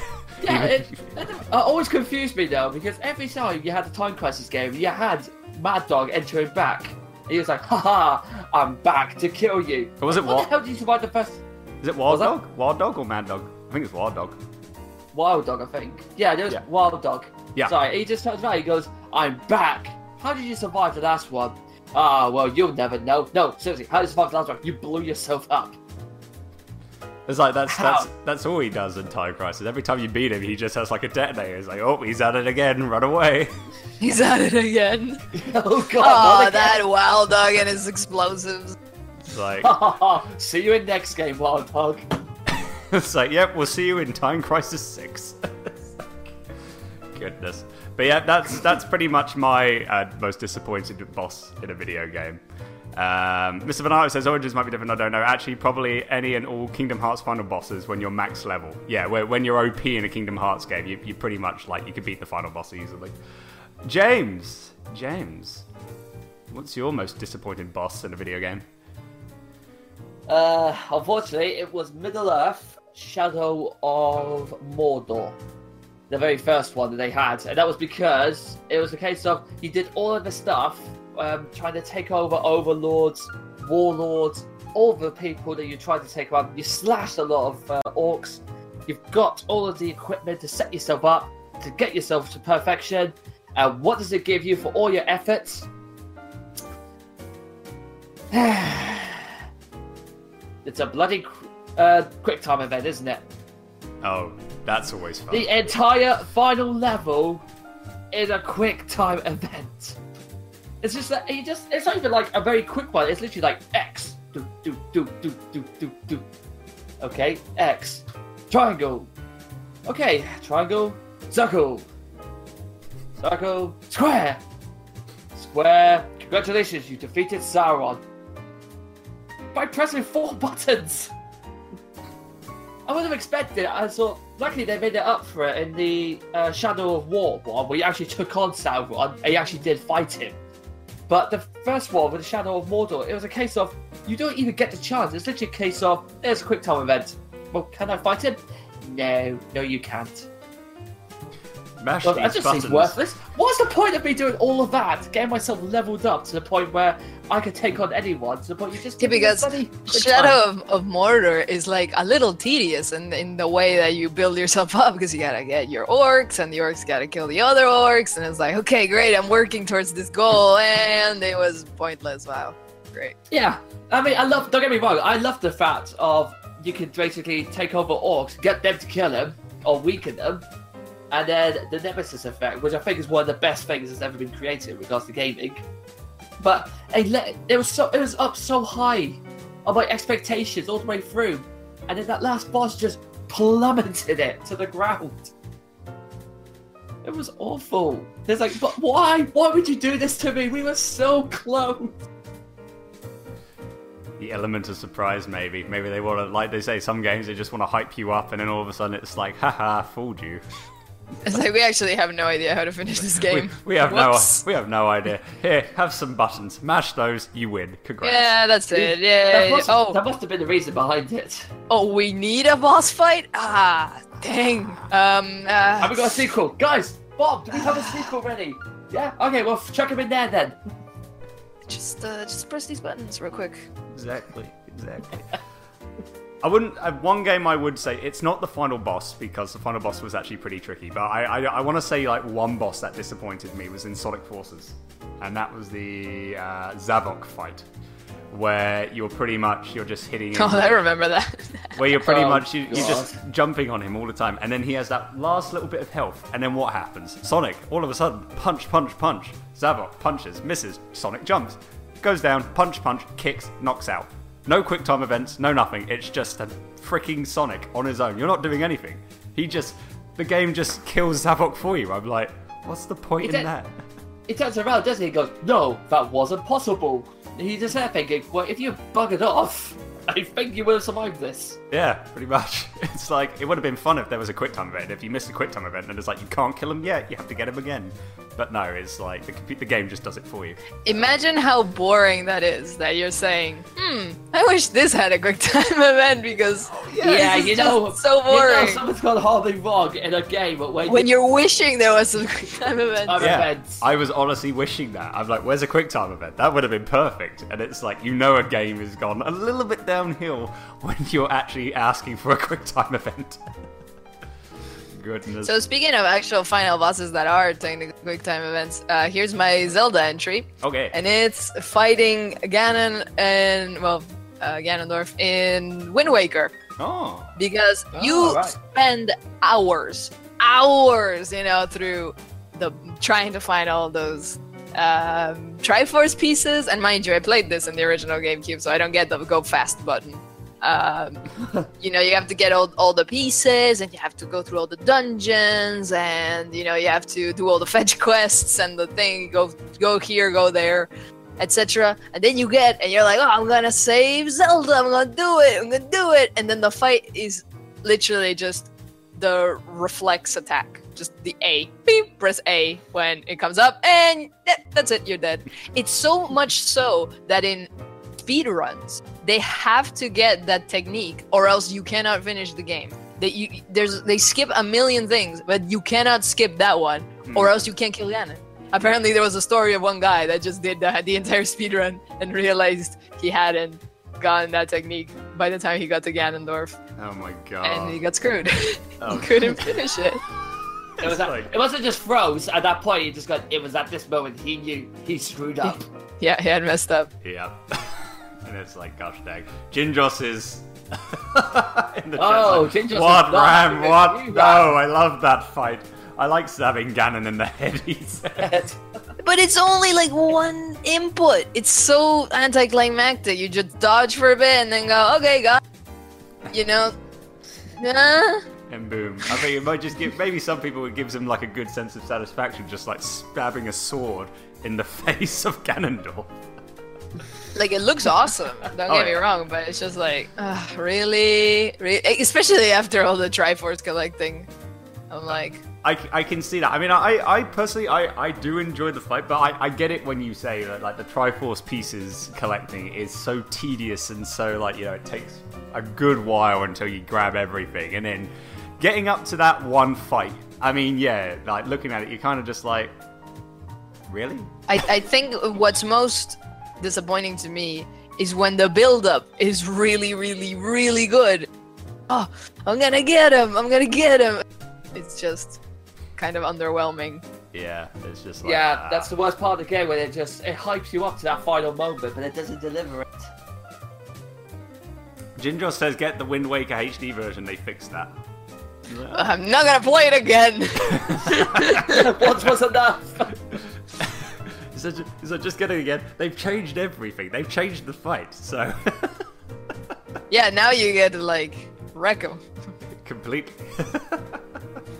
Oh, goodness. Kippy says Triforce Hunt is not nearly as tedious as Wind Waker HD. Plus, you get the Swift Sail in there. Oh, yeah, that's true. You can get, like, as I say, get the Yeah, fast sail. I know. I'm glad they fixed it for the re-release, because I think that would make the game a better game. But in my...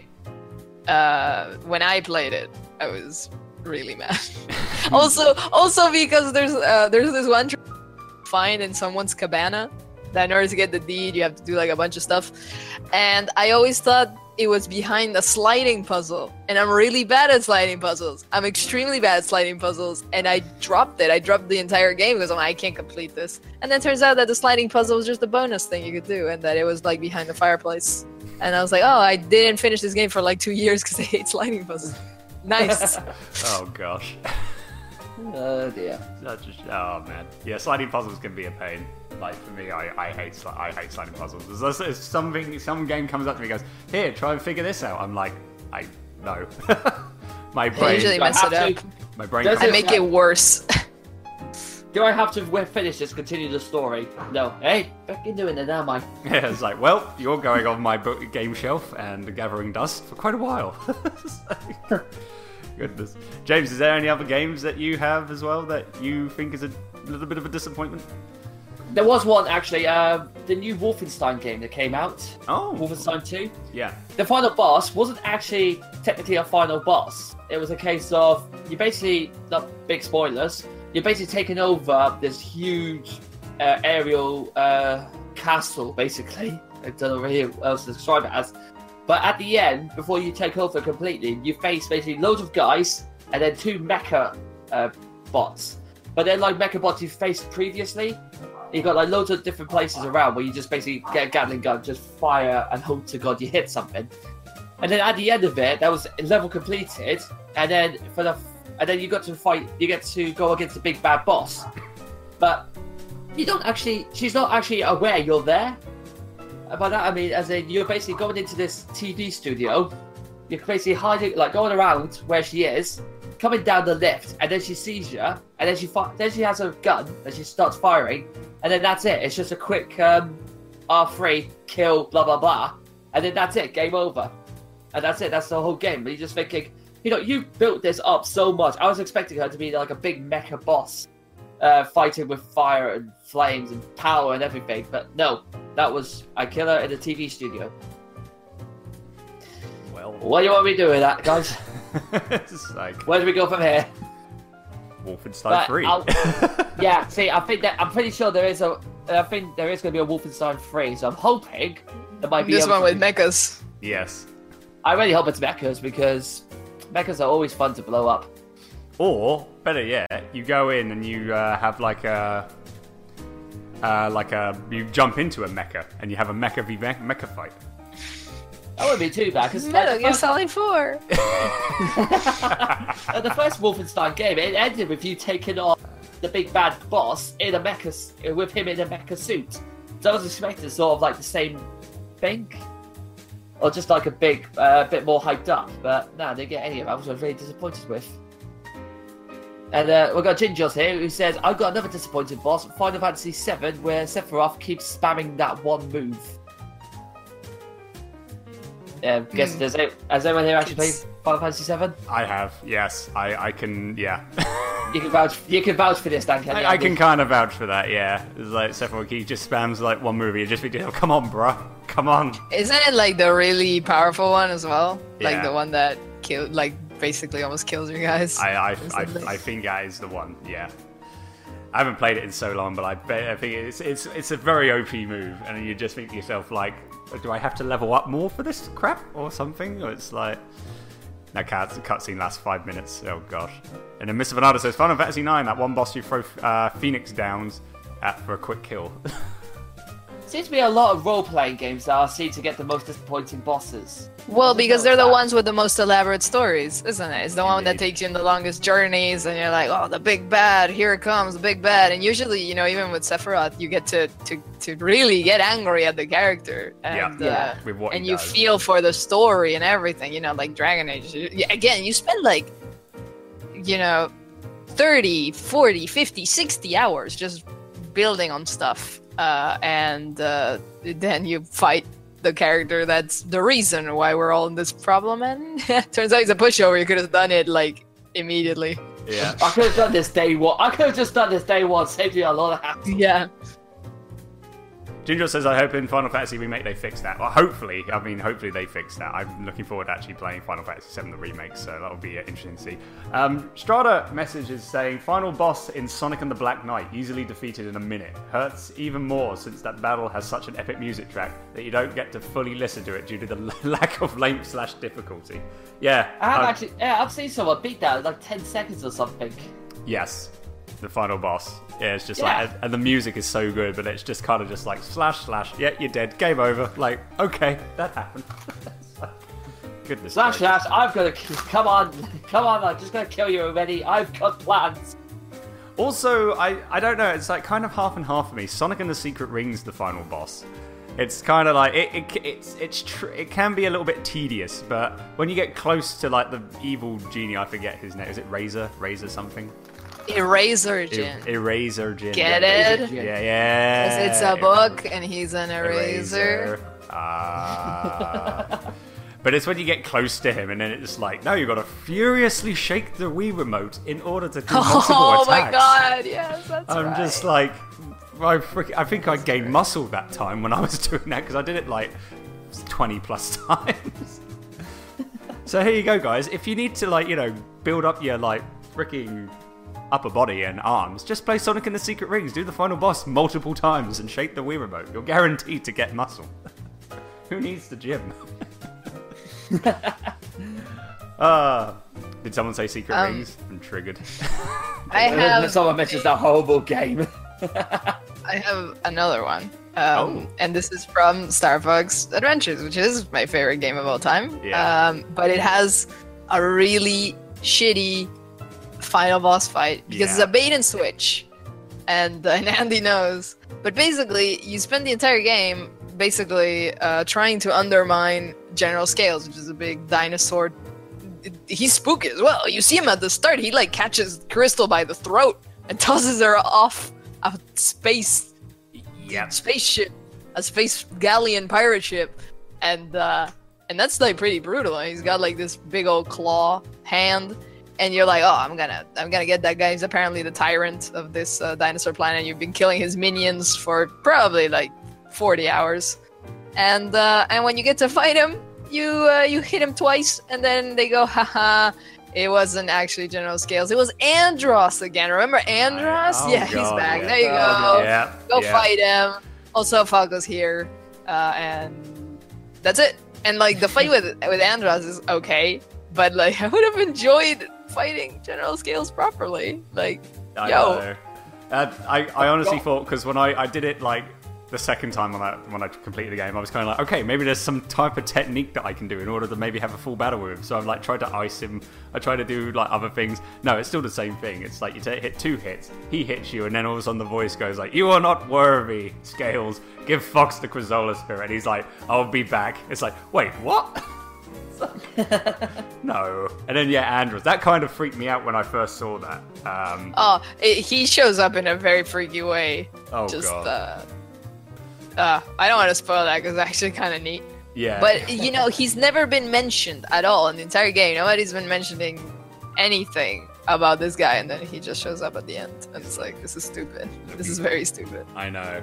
And all of a sudden it's like Falco returns. And it's like, what? There was definitely. I remember one boss. It wasn't really a final boss, but in Spider-Man 2 for the PlayStation 2, and it was Mysterio, whatever he was called.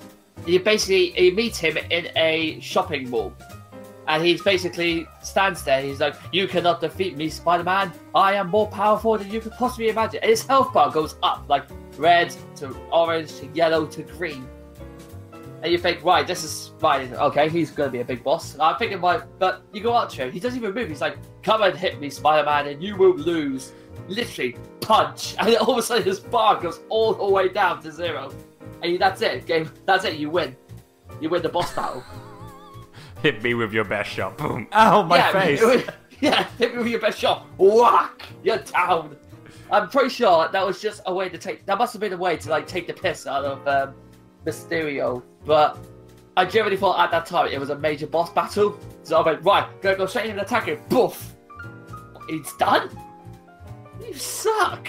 There's a bit like that in Hollow, but it's played for laughs. But I won't tell you what it is. If you've played Hollow Knight, you know what I'm talking about. If you haven't, go play it. It's a good video game. Yeah, I don't mind boss fights if it's play for laughs or basically doing the piss take. But it's when when they're actually trying to make it a serious moment and fail. That's probably what's worse. I could agree on that. Yeah, when you have something like that hyped up and you can just knock them out in one hit, you're just like, I mean, if it's for laughs, I get it. Then if it's planned to be underwhelming on purpose, you go, oh, all right. But I get it. But if it's just poorly made, you go, oh, come on. Why? Jinjos talks about the General Scales fight. Said that final boss was there. Like, I wish General Scales is the final boss of the final boss. Yeah, exactly. That Or would've like been you great. could have both, but like at least give me like some resolution on the horrible dinosaur man. General Scales. General Scales. Edge does say as well, James, here's the thing, he didn't do the 619. Is that 619 Rey Mysterio you're talking about, Edge? I get it now. Yeah. That's Wrestling. Wrestling. Haha, wrestle joke. Hardy har. Anyway, I think we've talked about our most disappointing bosses in video games and just final bosses and bosses in general. I think it's now time we get on and play some more music, shall we? Absolutely. And this time we have Sophia's picks. Yes. So what songs have we got on the show today? Well, for reasons that you will see, they're quite topical songs. But we're gonna start with a song from the OST of Pyre. Anybody that follows my streams knows that I love Darren Korb, the person who composes for all of Supergiant games, and this is no exception. It's a great soundtrack. So we're gonna have Path to Glory from Pyre. Awesome stuff. And what was the other song that you have selected as well? And the other song is a cover of the great soundtrack of Undertale. Say what you may about the game, the soundtrack is unbelievable. Toby Fox also did a great job. And this is a cover by Richard E.B. of Asgore, the Asgore theme. But in this case, he called it Wrath and Cowardice. What kind of cover it is, you may ask? I think you're going to have to wait and listen. Indeed. So that's what we're going to have first, guys. From Pyre, it's going to be Path to Glory. As I say, you're listening to the Tally Ho Show with me, Andy. And me, James. And me, Ram. And we will be back in just a little bit with Ram's topic. So get excited for that. But until then, enjoy the music. And we'll be back in just a little bit.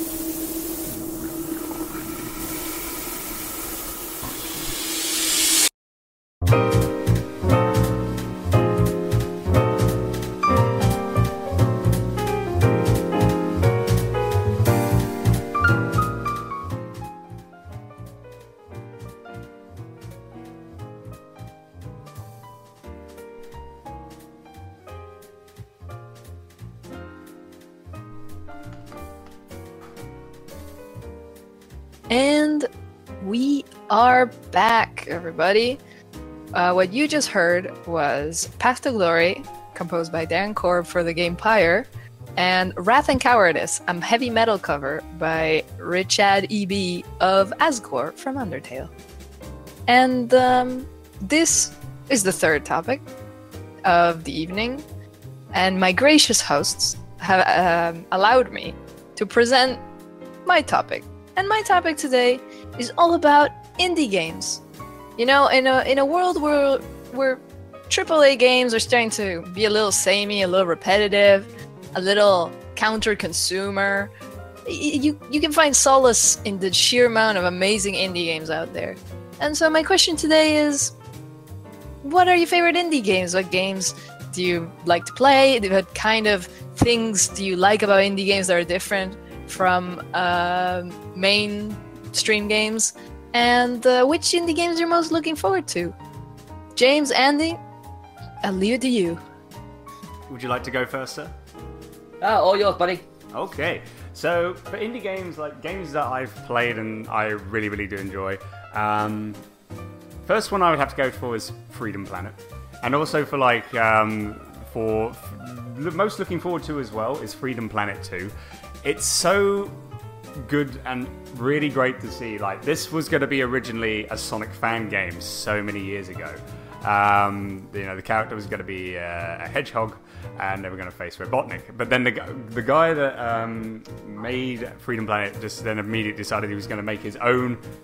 He was going to make it into his own game, and made some more new characters, and it just works so well. The story's amazing.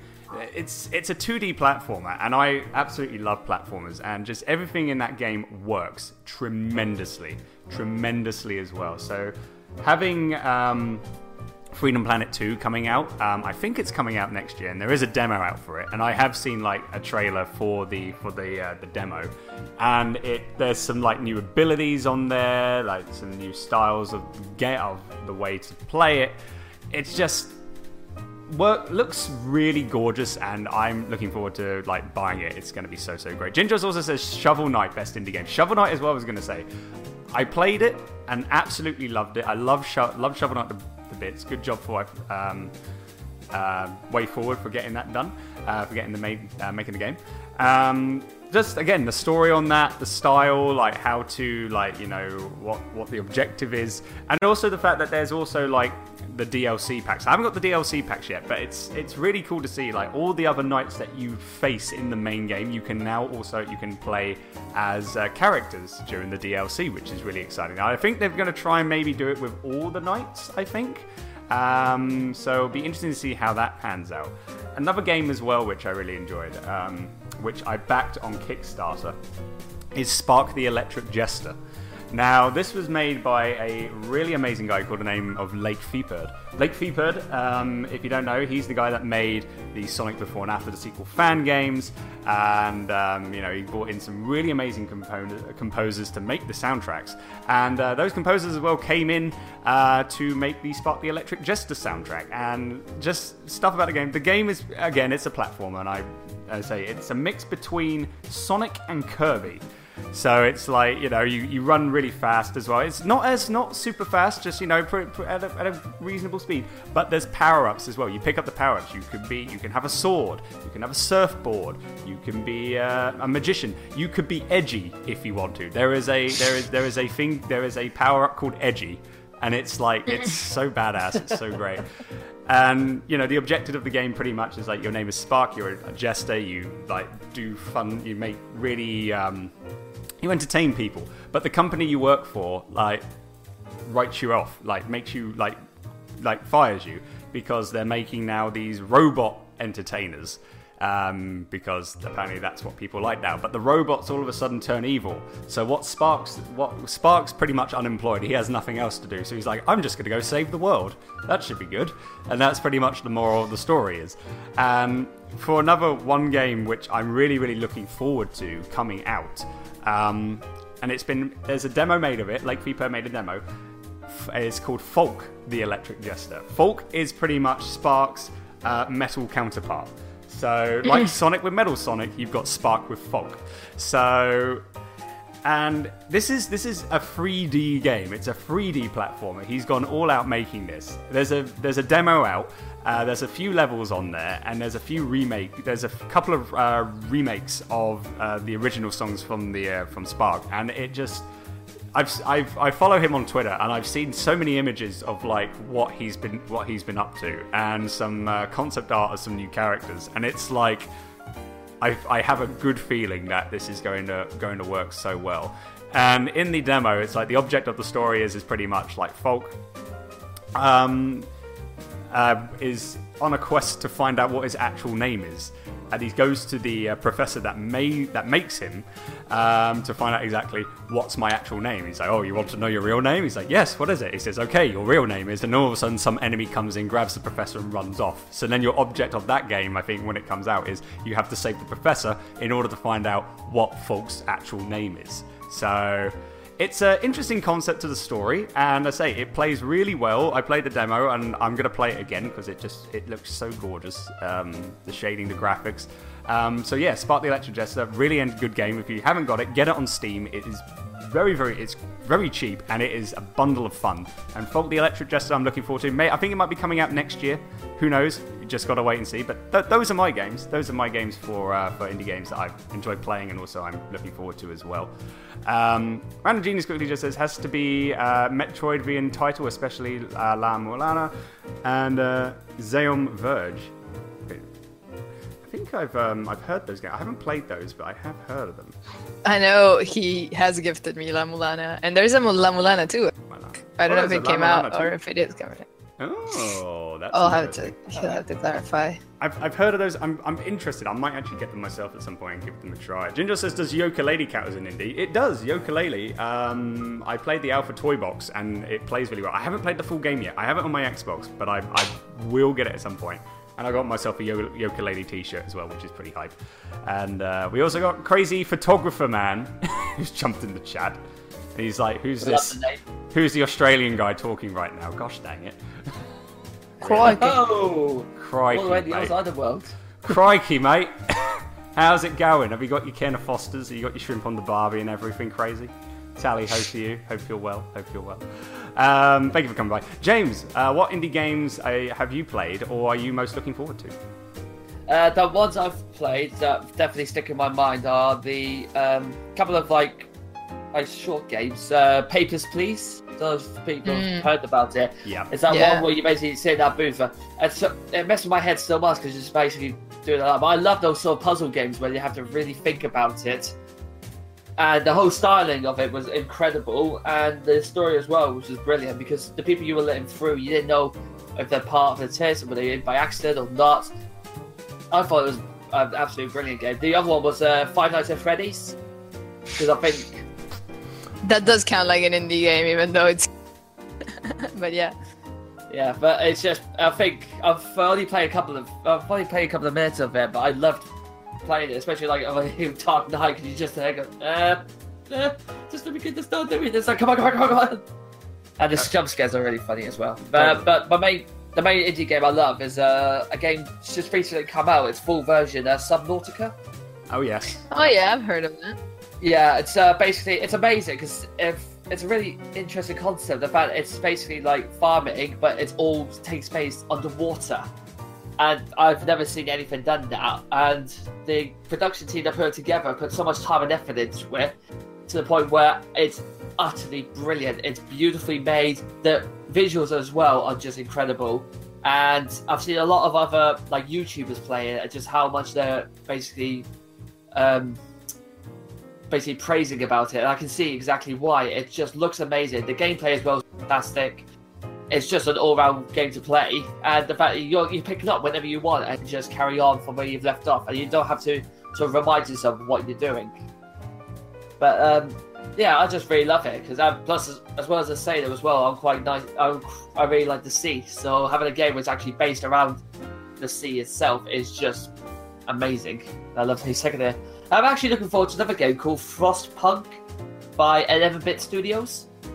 This was just announced recently, but it's basically like You get like Age of Empires, where you sort of build up your city and your country and all that stuff.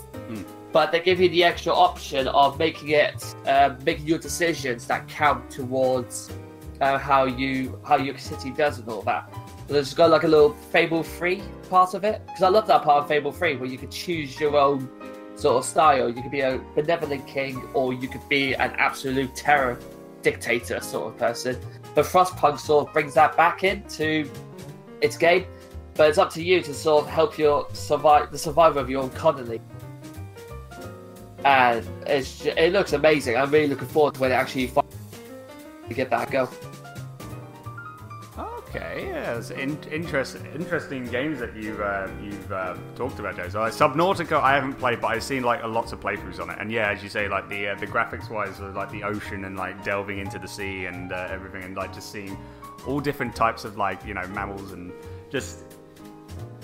It's a really good. I mean, I want to grab it. It looks like a very chill out, peaceful game to play, especially until you get like with the big fish that can attack you. I guess then that's pretty scary. Yeah, you sort of try to avoid them. Like, he's a small little fish. Big fish, run away. Yeah. And also, don't eat me. I do taste good. So please don't eat me. I haven't showered for a week. I taste bad. You're in the water. You'll be fine. Yeah. But then also you say Five Nights at Freddy's as well. It's like, yeah. I mean, I can relate to that. It's a good game. Jump scares can take you by surprise as well. I just need to try and finish the 420 mode, and then I can say I've fully done it. What I think is cool about Five Nights at Freddy's, I always thought the original concept was very good. It's like, it's quite a scary thing. I don't think a lot of people are aware of how those animatronic, how big those were when we were young. And it always went through that uncanny valley, like it's sort of. It's the worst thing as well when you've got like in other horror games, you have a chance to run away, hide, and then have to come back afterwards. With this one, you're stuck in one place; you can't physically escape. I think that's part of the extra, what makes it extra scary. You could shut the doors, but then you lose all your power. But it's like, and then it opened up at the end anyway. That was the first time I did it. Night one, I just saw like one of the animatronics move, and I'm like, nope, I don't care. Shutting all the doors. I don't want to play this. That was my intake for that. So, Ram, what is your favorite indie games, or what indie games are you most looking forward to coming out? Well, one of my favorite indie games, I think what I like the most about indie games is how they can give you experiences. Sometimes you don't go in like a game, so much for the gameplay, but more for like the atmosphere, the aesthetics, the story. Sometimes you can like forgive those things that may not be as polished, but as long as it gives you, they can give you unique sort of challenges and worlds to explore. And that's why I like Super Giant games so much. And if you don't know, they are responsible for Bastion, Transistor, and Pyre. And all three of those games are very different one from another. And Bastion is a kind of beat 'em up. You get like a bunch of different weapons, and you can mix them, and you're trying to experience a different type of world through a mysterious calamity that has occurred. And then Transistor is about a sort of futuristic world, but it plays more like a strategy game because you're trying to go around like these mechanical creatures. And Pyre is basically basketball to try to get yourself out of purgatory. So they're three really radically different games, but they have such amazing worlds. They're unique, and I love them, and the music is amazing. And just all three of them, 3 different games, 3 different worlds. None of them is a sequel to each other, and that blows my mind. Yeah. Other indie games that I like business games. I like survival games. I like games about crafting. So I like Terraria. I like Starbound. If they would ever finish it, that'd be great. And I really like Stardew Valley, and I'm really hyped about the multiplayer for Stardew Valley that's meant to come out in a few months, hopefully. Because there's nothing that I like more than farming, but with friends. So I've also like supported games. There's one called Orcish Inn that I don't think is ever coming out now, which is a shame. But you were an orc and you had to farm your own hop and your to make your own beer, and then you had to serve it, and then you had to manage your customers.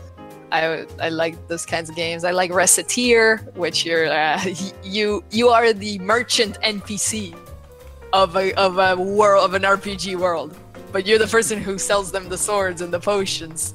You have to figure out how to price them and make your sales, and you can sponsor dungeon crawlers to come and bring you treasures.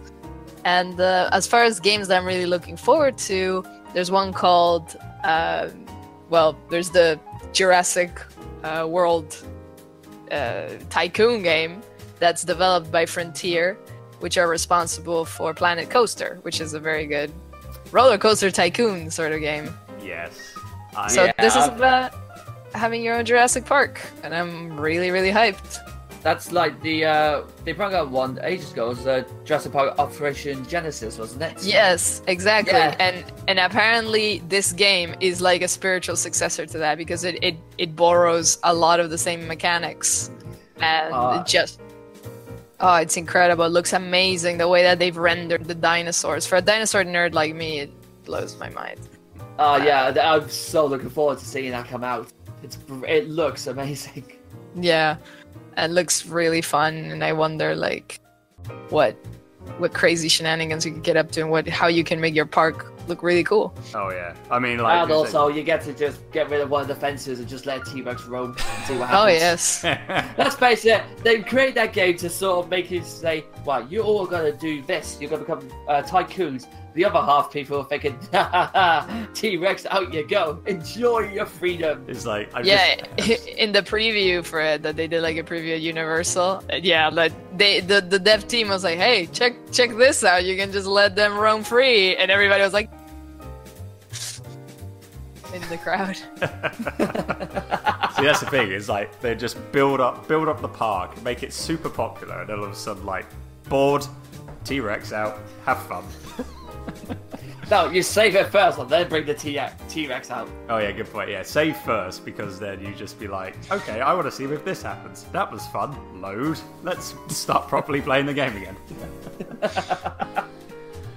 So I'm really, really looking forward to that. Especially when you say with the likes of Pyre and like Bastion and sorry, what was the other game as well that Transistor. When you that was it. When you say like they're made by the same company, but they're entirely different games.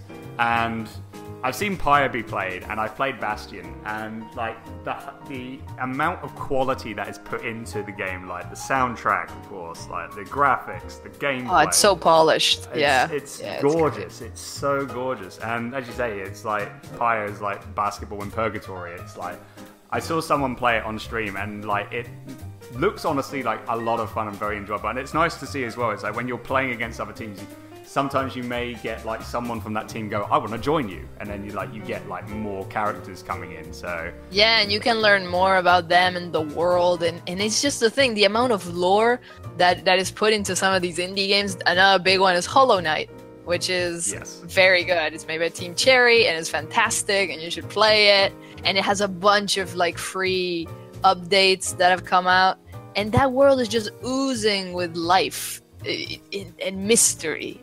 And it's so cool. I love it. It's nice to see like these indie companies. They every time they make a game, they always go out and give it 110%.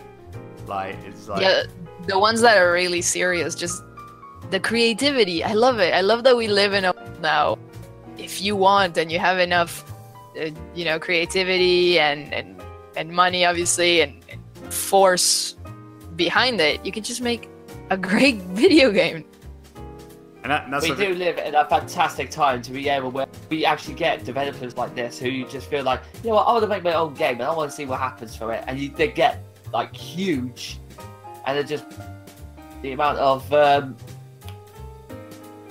support they get from the games as well. Because you think about a couple of years ago, this would have never even existed. If you wanted to create a game, so you'd much have to easier. to support people who make great games without them having to sell their souls Yeah. to the big To the development. big league. Definitely. Yeah, It's to the like- big buy. And that's the thing, it's like someone like, like say, example Undertale, that was made, say, by Toby Fox, and then look how that kid turned out to be like an absolute smash hit. And now you're seeing it Yeah. on PS4. You're going to be seeing it on the Switch soon, which is very, very exciting. But it's like, you say, we live in a day and age now where it's like someone might have an idea for a video game and like, I'm going to go do it. Put a lot of time, effort, and let's say money into it as well. And who knows? Once you release that game, it could be the next Undertale, it could be the next FNAF. You just never know. You just never know.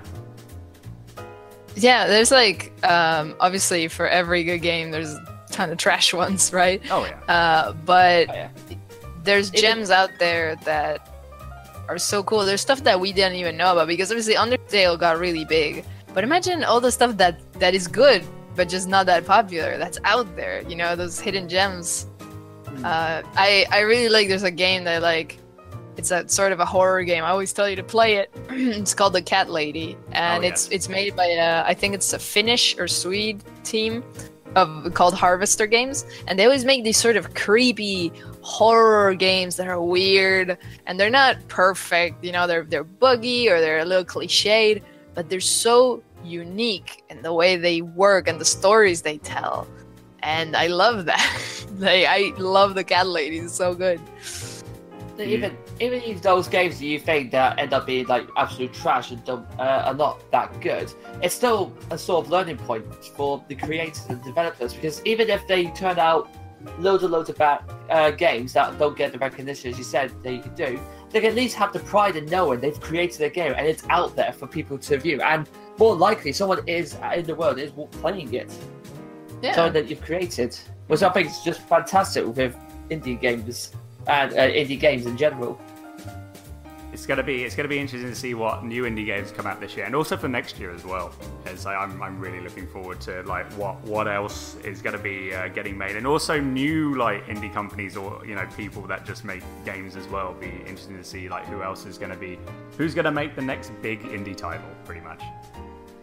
I actually backed on Kickstarter the man responsible for Deadly Premonition, Suda51. Oh, He's having a new project, which is what he calls a photograph-based debt-paying simulator, and it's about a photographer that moves to a rural British town where she's trying to pay her debt by taking pictures of strange happenings around the town in order to get paid for them. And there's a strange murder mystery that happens, and wait for it, once a month, because this works also like in their own little day, time cycle. Once a month, you can turn either into a cat or a dog for a night. What? And all the villagers do the same. What? And I am turning into a dog. well, the thing is that I don't know if it's gonna get made because it didn't get a lot of support, but I sure hope they don't give up because Is it over now? Is the Kickstarter done? Or no, I think it still has like a few days to go. okay, but- I'm backing it. Great. Definitely. Yep. It's called The Good Life. The Good Life. I'm gonna. And they say, It's very funny already. I like it. I'm putting that. they in say Google. though about taking photos of weird, strange happenings, and there's like you said there was a murder as well, wasn't there? Yeah, there's like a murder mystery and you're trying to figure out who's done it. And apparently the way they want to develop it is that according to the way you interact with the townspeople, it could be anybody. Like it could actually be anybody. Like the story would change according to how you react. I don't know how they can pull it Hey. off, but hey, why Andy, not? I didn't realize they were selling the game in Gosport. What? I didn't realize they were selling the game in Gosport. Oh well, yeah. Based in our hometown. Well, there you go. Wait, so does that mean? Well, Well, they Yeah, call I it didn't they think I call would it say that. Rainy Woods, so they might as well be. So are you saying that you'll probably turn into a dog then, in like at the end of the month? And with that you can go and like find new clues or discover other things and move the story along or take better pictures and stuff like that. It's so original and crazy. I love it. And it's tropes that I like. It's about debt paying and management, and you can do silly mini games to make money, and you can dress yourself up, and it's perfect. It's all I ever wanted. So it's fun with the minigame, but it's also like it's a unique way of making and playing a game. Yeah. And that's what's so interesting about these sort of indie development scene. Just make whatever you want, and if people want to buy it, they'll buy it. They'll buy it, pretty much. Oh, that's awesome. I'd say that's a really good topic to discuss about that, and to say a few people in the chat have talked about as well, like what they're like interested and looking forward to playing as well.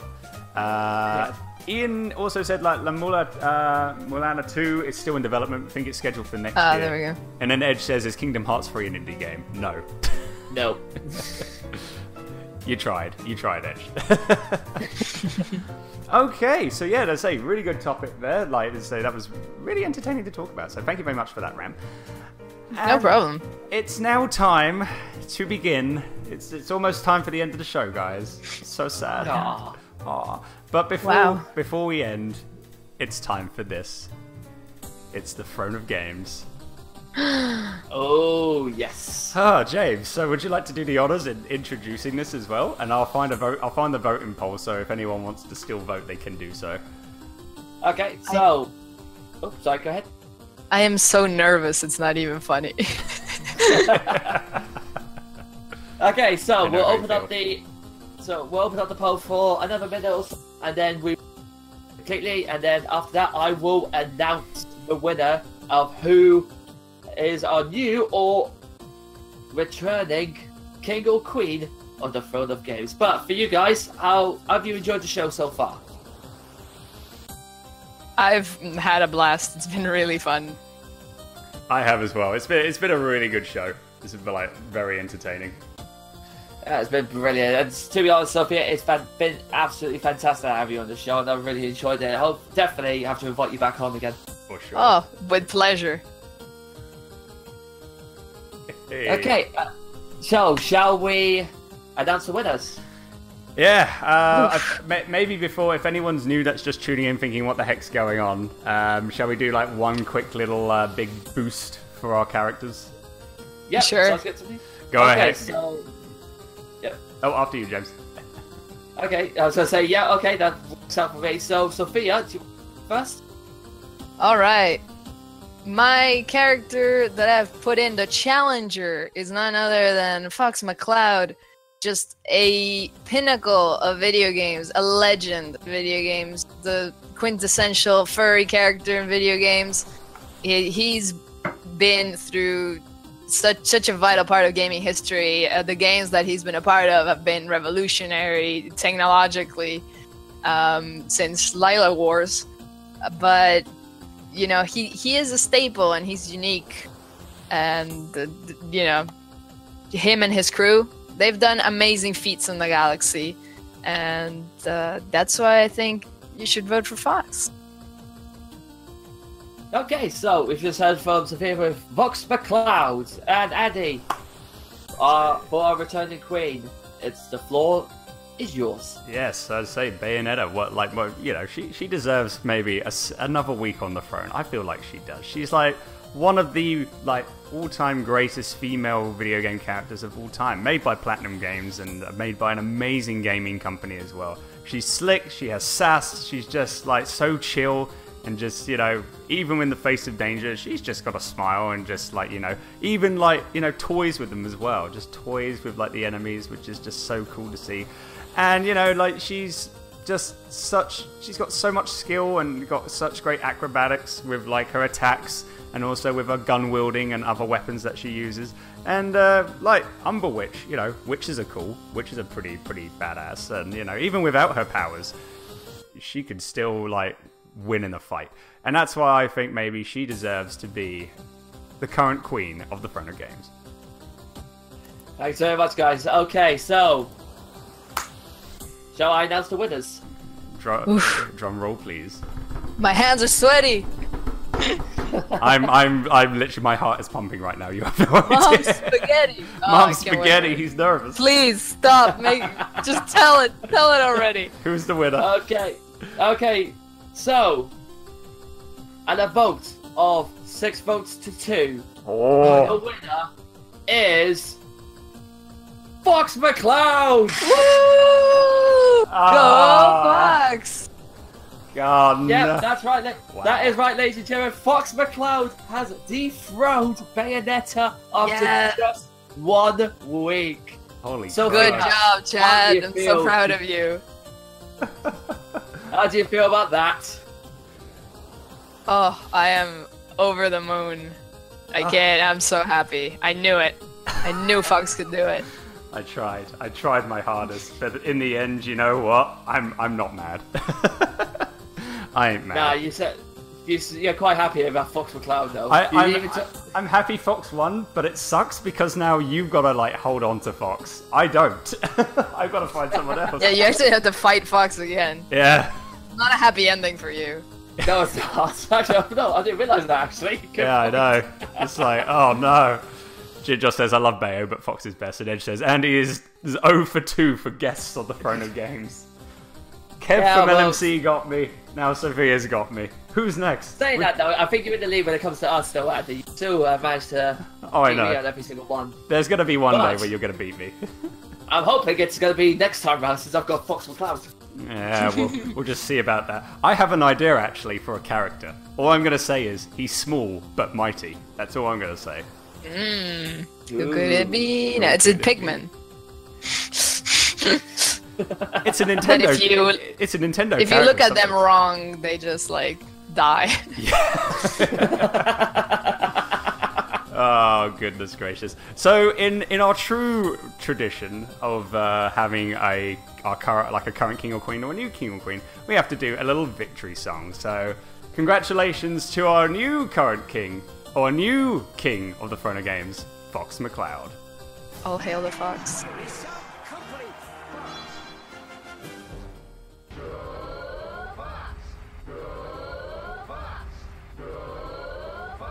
And the crowd goes wild. The crowd goes completely wild for Fox. So that means as well, we have a song to play. Yes, pretty much. Pretty much. That means we have a song. We've got a song as well for our new king. And it's good. We've had a Undertale metal cover. We're gonna have a Star Fox / Starwing metal cover from the original game. So I've got that all ready to go. And then we've also got the credits theme from Rayman 3 Hoodlum Havoc because it's catchy as all heck and I love Rayman 3. So, yeah. But yeah, that's it, guys. That is the end of the show. We're done. It's episode 5. Wow. Time flies when you're having fun. It's Absolutely. been awesome. But as say thank you so much. Let's say to first of all to Sophia, aka Round the Dragon, for coming on as our special guest. It's been an absolute pleasure having you on, and hopefully you had yourself a very, very spiffingly good time. Oh, it's been great. I loved it. I can't wait to be here again. Yay! Tune in soon for a future show, for a future episode. Where she will hopefully defeat Andy again. No, I'm hoping that you win, so then you get the wrath. Okay, that makes sense. I get to defeat you. That's There we go, back-to-back victories for Ram if she beats James in a future show. Challenge accepted, though. There you go. We'll just have to wait and see. Second of all, I want to thank, of course, James for being an awesome host as well. It's always been a pleasure doing the show with you, man, as always. And it's been a fantastic and absolute pleasure having you as a co-host myself. My heart is warmed up now after you say that. Feel the bromance. Feel the bromance. It's so strong. You need something to the fact that you just lost as well. I need something. I need love. just some love. Give love to Andy in the chat. Come on. Please. Give him some hearts. With the hearts. But yeah, as I say, last but not least, I want to say a big thank you as well from all of us to the chat, to everyone listening in. Thank you to everyone that has been chatting as well in the chat room, listening to this live, and listening this in the podcast as well, whether you're listening to this any day of the week via SoundCloud, and also sometime in the future, very, very soon, this podcast is going to be up on Last Minute Continue and iTunes. Ooh. Yeah. You guys are going Hey, you up. go on iTunes? We'll be going on iTunes very, very soon. Oh, awesome! I didn't realize we're going on iTunes now. Yeah. See, so things are slowly going up, so everything's all Yes, we're moving up in this world. Yay. Next place, the world. Absolutely. good. Absolutely. And Fox McCloud shall lead us. Yes. Follow him to victory. Or the new king or queen for the next episode. So just saying. And Fox McCloud forever and ever. The end. Well, consider he's now my sort of character, Andy. Yes, Fox McCloud forever. We'll see about that. But yes, thank you to everyone that is listening in live and also on the podcast as well. Hopefully you've had yourself a great time tuning into episode 5. The next episode that we are going to be having, providing everything goes well, is going to be happening on Sunday, May 6th. So be sure to put that in your calendars, because that is when we're having the next episode. We've gone through the halfway mark as well. After episode 6, we've got 4 more episodes to go until the end of season 1. Ooh, Crazy time stuff. goes by, huh? Indeed. But now to end the show, we're going to have from a absolute legend of a musician, and his name does have legend in it. Metal Legend 64, Star Fox / Starwing. It's the Corneria metal cover. So get ready, guys, and if you just get ready to head bob and windmill if you have long hair. Head bobbing ready. Head bobbing at the ready. But Windmilling ready. windmilling ready. All the hype. But until then, guys, this is it. This has been the Tally Ho Show with me, Andy. And me, James. And me, Ram. And until next time, have a very good rest of the day, afternoon, evening, wherever you are in the world. And we'll speak to you all very, very soon. Take care, and bye-bye for now. Take care, guys. Goodbye.